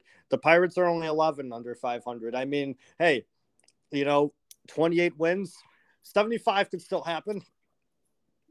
I'm not saying like it's going to happen. Like there's an outside chance, but like it could still happen. Like I think there's like a 5% chance it could still happen. They had like a 9-game losing So you're streak. saying there's a chance. They had a 9-game losing streak at one point, and I'm like, what the fuck are you assholes doing? Why are you still a franchise? Yeah, they also have one of the worst scoring differences in baseball. Yeah, no, their scoring difference is a true minus 87. The Nationals are minus 106. Yeah, they have let's see here. They have they're tied for the 5th worst scoring differential in all. Actually, I'm only looking at the wild card here. Let me take a look at differential. I want to do it by that. Can I do it? They are tied for the 4th worst scoring differential in all of baseball with the Cubs and the Royals. Only the Athletics, Tigers, and Nationals have a worse scoring differential. I just wish the Athletics would get good again because their uniforms are so satisfying to look at. I'm sorry, who do you wish was good again? The Athletics. The Athletics? I think they probably have some of the best uniforms in baseball. They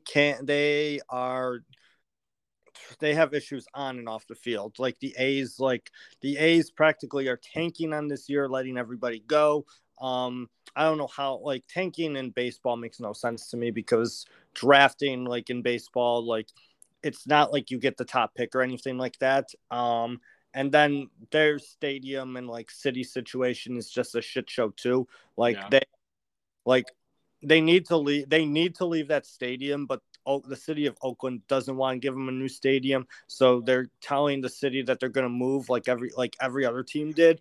But the city is like, okay, go ahead and do it. But then they don't have like an actual plan to leave because apparently like they want to go to Vegas, but they would have to have like a climate controlled stadium like the Raiders do, and they can't play where the Raiders play because that's a football stadium like designated for football. They're not going to do that like they did in Oakland because it makes no sense. I mean, I guess the same thing could be. I guess the stadium situation can be said for the Rays as well because the Trop is a fucking dump, like, and honestly just needs to be like torn down, and a stadium needs to be rebuilt from scratch, like actually in Tampa. But at least the Rays like actually have an on-field product that's competitive, so they've got that going for them. But no, I mean, like I said, like rooting for the Guardians to win the Central. I think it can happen. Pittsburgh, outside chance of 75 wins. Updated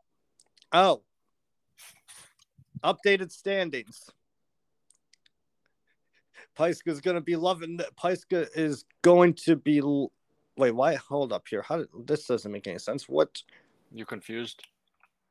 I am, because my app says that my standings say that the Red Sox are in second in the East, but the standings like don't make any sense here. They're saying that the Red Sox are now second in the East, but yet they're 12.5 back of the Yankees, whereas the Blue Jays are only 11.5 back.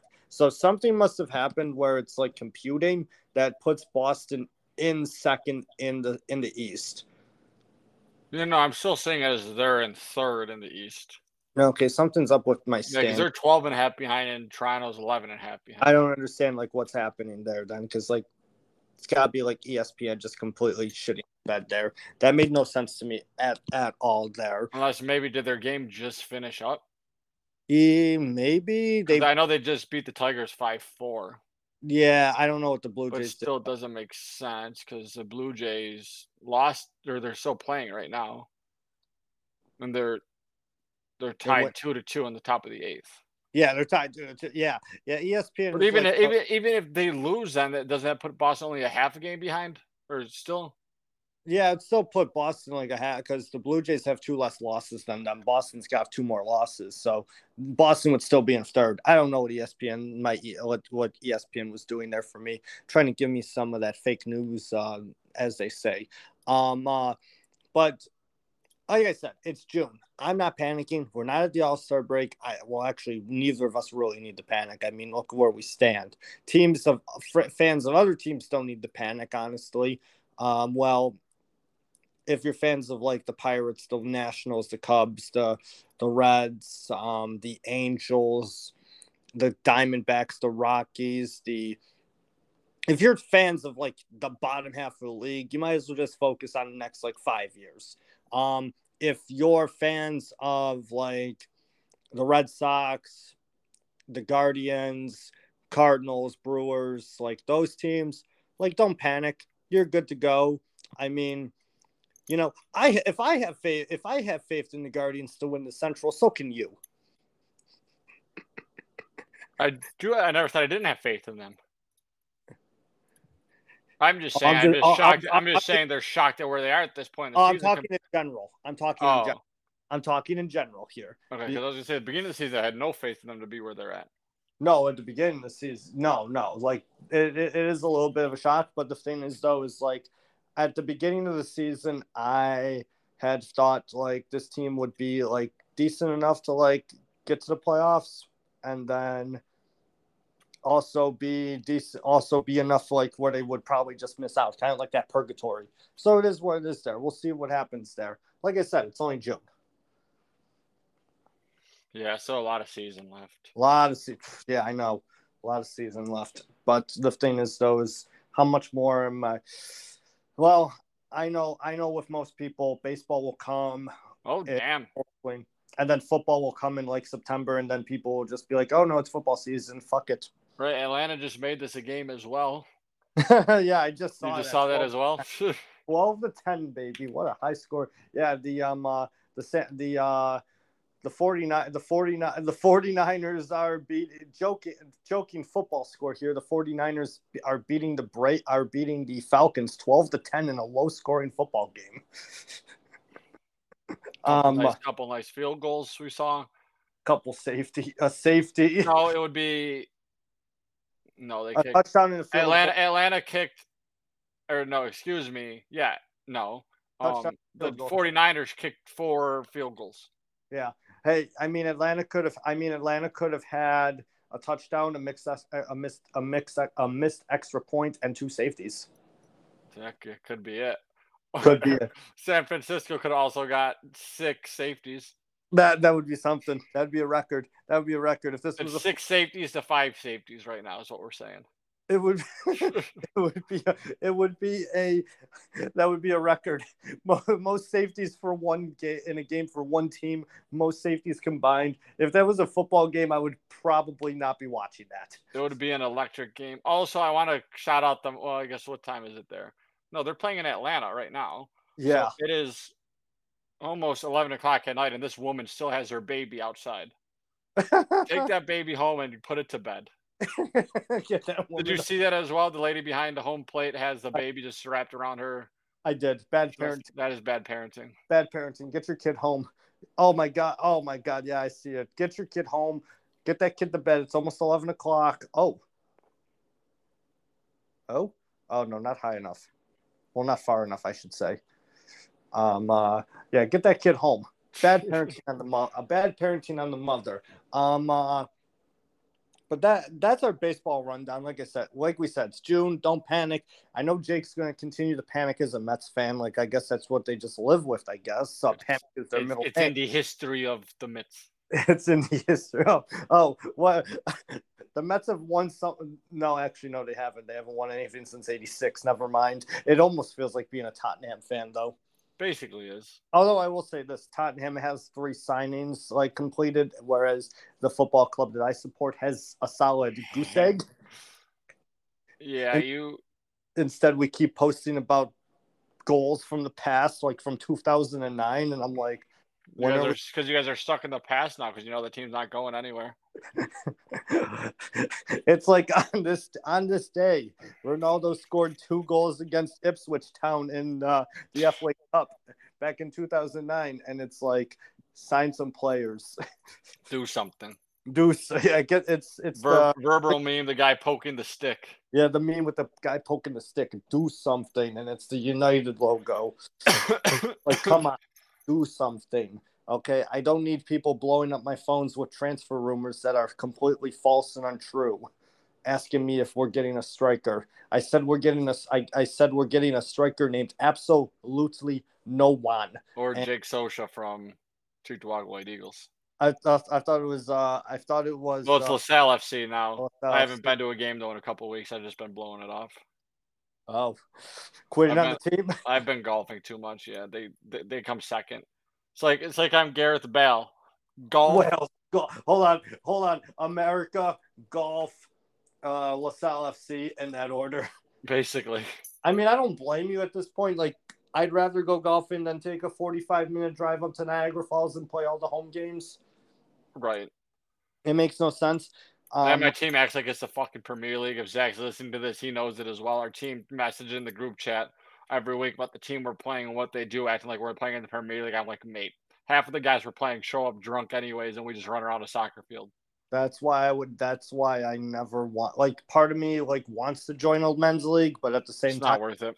Part of me doesn't want to, because like if I join a men's league, they'll take it way too seriously, and I'm thinking to myself, I'm just here like for the beer. That's why I just rather golf. Exactly. That's why you've got your golf league. Exactly. That's why you've got your golf league. See, I would join a golf league, but I'm not good enough. I'd be an embarrassment. Well, most leagues are handicapped, so you could play like at least competitively. No, fair enough there. Maybe I'll look into a Rochester golf league then next summer. Do you have any final thoughts before we conclude today, sir? No, we're just recording next week to close up the NHL finals, and that's the last podcast until August, right? I was thinking we could do some stories. Okay.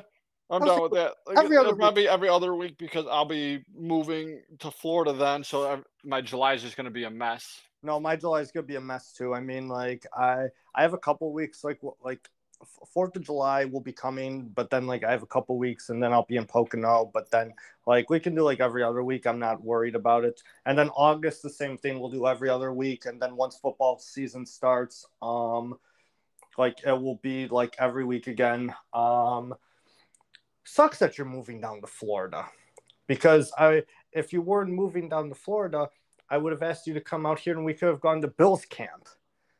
Yeah, I'm sorry. Like I said, I'm going to try to get up to Rochester for possibly whenever you get home for one of the Stanley Cup final games. But like I guess everything's just been a shit show recently with me trying to plan this move and stuff now. That's like official, so. Yeah, no, I mean, the best options would have been when I'm in Philly. If there's a game 6, because game 5 would be Friday, and then game 6 would be Sunday, and I would have been off on Monday because of vacation. But I'm on vacation, so then if there's game 7, that wouldn't be until Tuesday. Yep. Fuck. So the best option actually would have been like game 2, but I was in. Thank God we didn't. Yeah, thank God we didn't have to sit down and watch that one together. No, that would have been bad. Although I much rather have done that instead of watching the Bandits completely hit the bed. Like, I'm happy I didn't go to that game. I'm convinced at this point that based on how the Bandits performed, like, and you can disagree with me on this, but I'm convinced that a Buffalo sports team will never win anything again. Like as long as I live. Don't tell me you're one of these fucking guys. Jesus Christ. These guys call into the radio all the time saying it's just in the destiny of Buffalo not to win anything. No, I actually was like that for like a solid, I was like that for the night, like when I came back from the game. I'm like, no, there's no fucking way no team is gonna fucking win in this. No, those guys are the fucking worst type of guys. Just don't listen to it. We're gonna win the Super Bowl this year. I mean, like, no, that I'm not saying that's how the city is. That's how I felt. Like, I was convinced at that point, like, this fucking city is cursed. Like, no, they just played terribly. They played like shit. They took stupid shots. They literally didn't do anything on offense besides try to shoot from like 15 yards out all the time and not trying to test his goaltender at all. When they did, they scored. Yeah, and no, they got away from their game. Like, it was actually embarrassing to watch. Like, my dad on the entire ride home, my dad was like, Because my dad was like, this was fucking abysmal, like fucking shit. They went away from their game, best offensive team in the league all season. They kept shooting once, and then like once they shot, they just went back on defense. And then what sucked, and he was, and then he was just going on about like, if this was the and then he was just going on about like, if this was the 90s or the 90s, like Tavares and the Kilgores would be fucking lighting everybody up. And I'm thinking to myself, Jesus Christ, like my dad was more upset than I was. Like I can understand that because like he saw the glory days of Bandits lacrosse, I guess. But I was miserable because it was more along the lines of like, this team should have won. And I was just so pissed. I was actually sad. I was sad and pissed. I was like, what the fuck? But no, those guys on the radio, no, don't get me started on WGR. There are fucking idiots that call into that radio station with their stupid takes. I should call in one day under a false name and then just start spewing out some bullshit. So one guy called in the other day saying it was God's plan for us not to win. I was like, Jesus.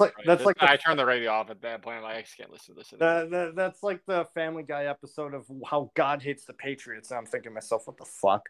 Oh God. No, I should call into WGR one day under a fake name. I'll call in under a pseudonym, and I'll just start spewing out this random bullshit trying to like. Andy Paiska. How'd you know who I was gonna say I was? I figured as much. I know you. Actually, I'll say I'm Jake Sosha. That's fine. and then I'll start spewing out random bullshit, and I hope you're listening. And odds likely I will be. It's because I said odds most likely I will be because it's either podcast or the radio or like WGR when I'm at work because like I just get so bored of music. Yeah, and then I just want to do it to see like what they would say to respond back, just to see like what would happen. I would need to be like off though to like actually do that. Like I would also need to find like the perfect time to call into because like I want it to be like I want it to be somebody that like has terrible takes, but then also like doesn't know how to respond to like terrible takes being said to them. And I know WGR has a lot of personalities, but like there's got to be like somebody like that's the top of that list. Well, if Mike Schopp and the Bulldog don't know, they just get mad and then just talk shit about the guy. Oh, I want somebody that will get mad but not talk shit. Oh, I'm tired. So yeah, fair enough there. Maybe I'll call in the Schopp and the Bulldog and have them talk shit. Well, I'll think about it there. But I have one other thing before we conclude today, sir. I want to do a shout out to a good friend of mine. Maybe a friend of the pod, maybe a listener of the pod. I don't know. But I want to shout out my good friend, Mr. Zach Sosha, your brother. Congratulations on his engagement to his girlfriend. They're engaged to be married. I believe he's the fourth person in my class to get engaged, in my high school class to get engaged. Let's see. You got Noah. You got Joe's already married. Joe's married. Noah. No, I don't think Joe's married. I thought he was married. I thought they got married and then moved to Florida. I thought it was just a baby mama. I have no fucking clue. I think that's just a baby mama. Oh, okay, cool. I thought they were engaged. I know Alex Ackley is, but he wasn't in your class. Alex Ackley is, but he's not in my class. Who else then? No girls to my knowledge. I don't know. Like I said, I don't follow anyone from that school anymore. No, I just know those because I ran into Alex the one day at my barbershop. I know because of like when I randomly go onto Facebook. Makes sense. And that's how I saw that Zach was engaged. I'm like, wait, what the fuck? And it was the day of the Bandits game, and I'm like, what the fuck? But congratulations to him. Why don't you pop in the question? When I'm settled, like we've known we've been wanting to move, so for me it's more when I just want like we get settled down. All right, fair enough. All right, we're breaking news on the podcast. Jake's gonna be engaged to be married within a year. I don't know about that. I love you, buddy. I love you too. No, I wanted to shout out. I wanted to shout out Zach. When I saw that, I texted him right away. I wasn't gonna be like everybody that was commenting on Instagram or Facebook. I knew that was something I needed to reach out to him personally for. That's what I did. Like, I didn't post when I the Instagram photos of him and his girlfriend, and like then on Facebook. I was like, we already talked to you guys. Like they called me right away. I'm like, I'm not gonna do it like on social media, like for like the clout. So people are like, "Oh, you're such a good brother." Like, not piss off. Like, if you're a good person, like that's why I never post anything for my friends on their birthdays, like on social media. Like, I'm just gonna call them or text them. Exactly. That's what I Like, do. I don't need to put it on Facebook for everyone to see that I have I don't friends. need. I Like, I don't. don't care. I don't need to put it on the Instagram story at all. Right. I, That's what bothers me when people do like 90 Instagram stories for like their best, like one of their friends' birthdays. It's like, fuck off. Like, just if you're actual friends, text them. Like, you don't need that. exactly. I don't need to see this. I don't. It's not worth it there. But no, that concludes another episode of the Lonely Heart Sports Podcast. Listen to the podcast, Apple, Spotify, wherever you get your podcasts.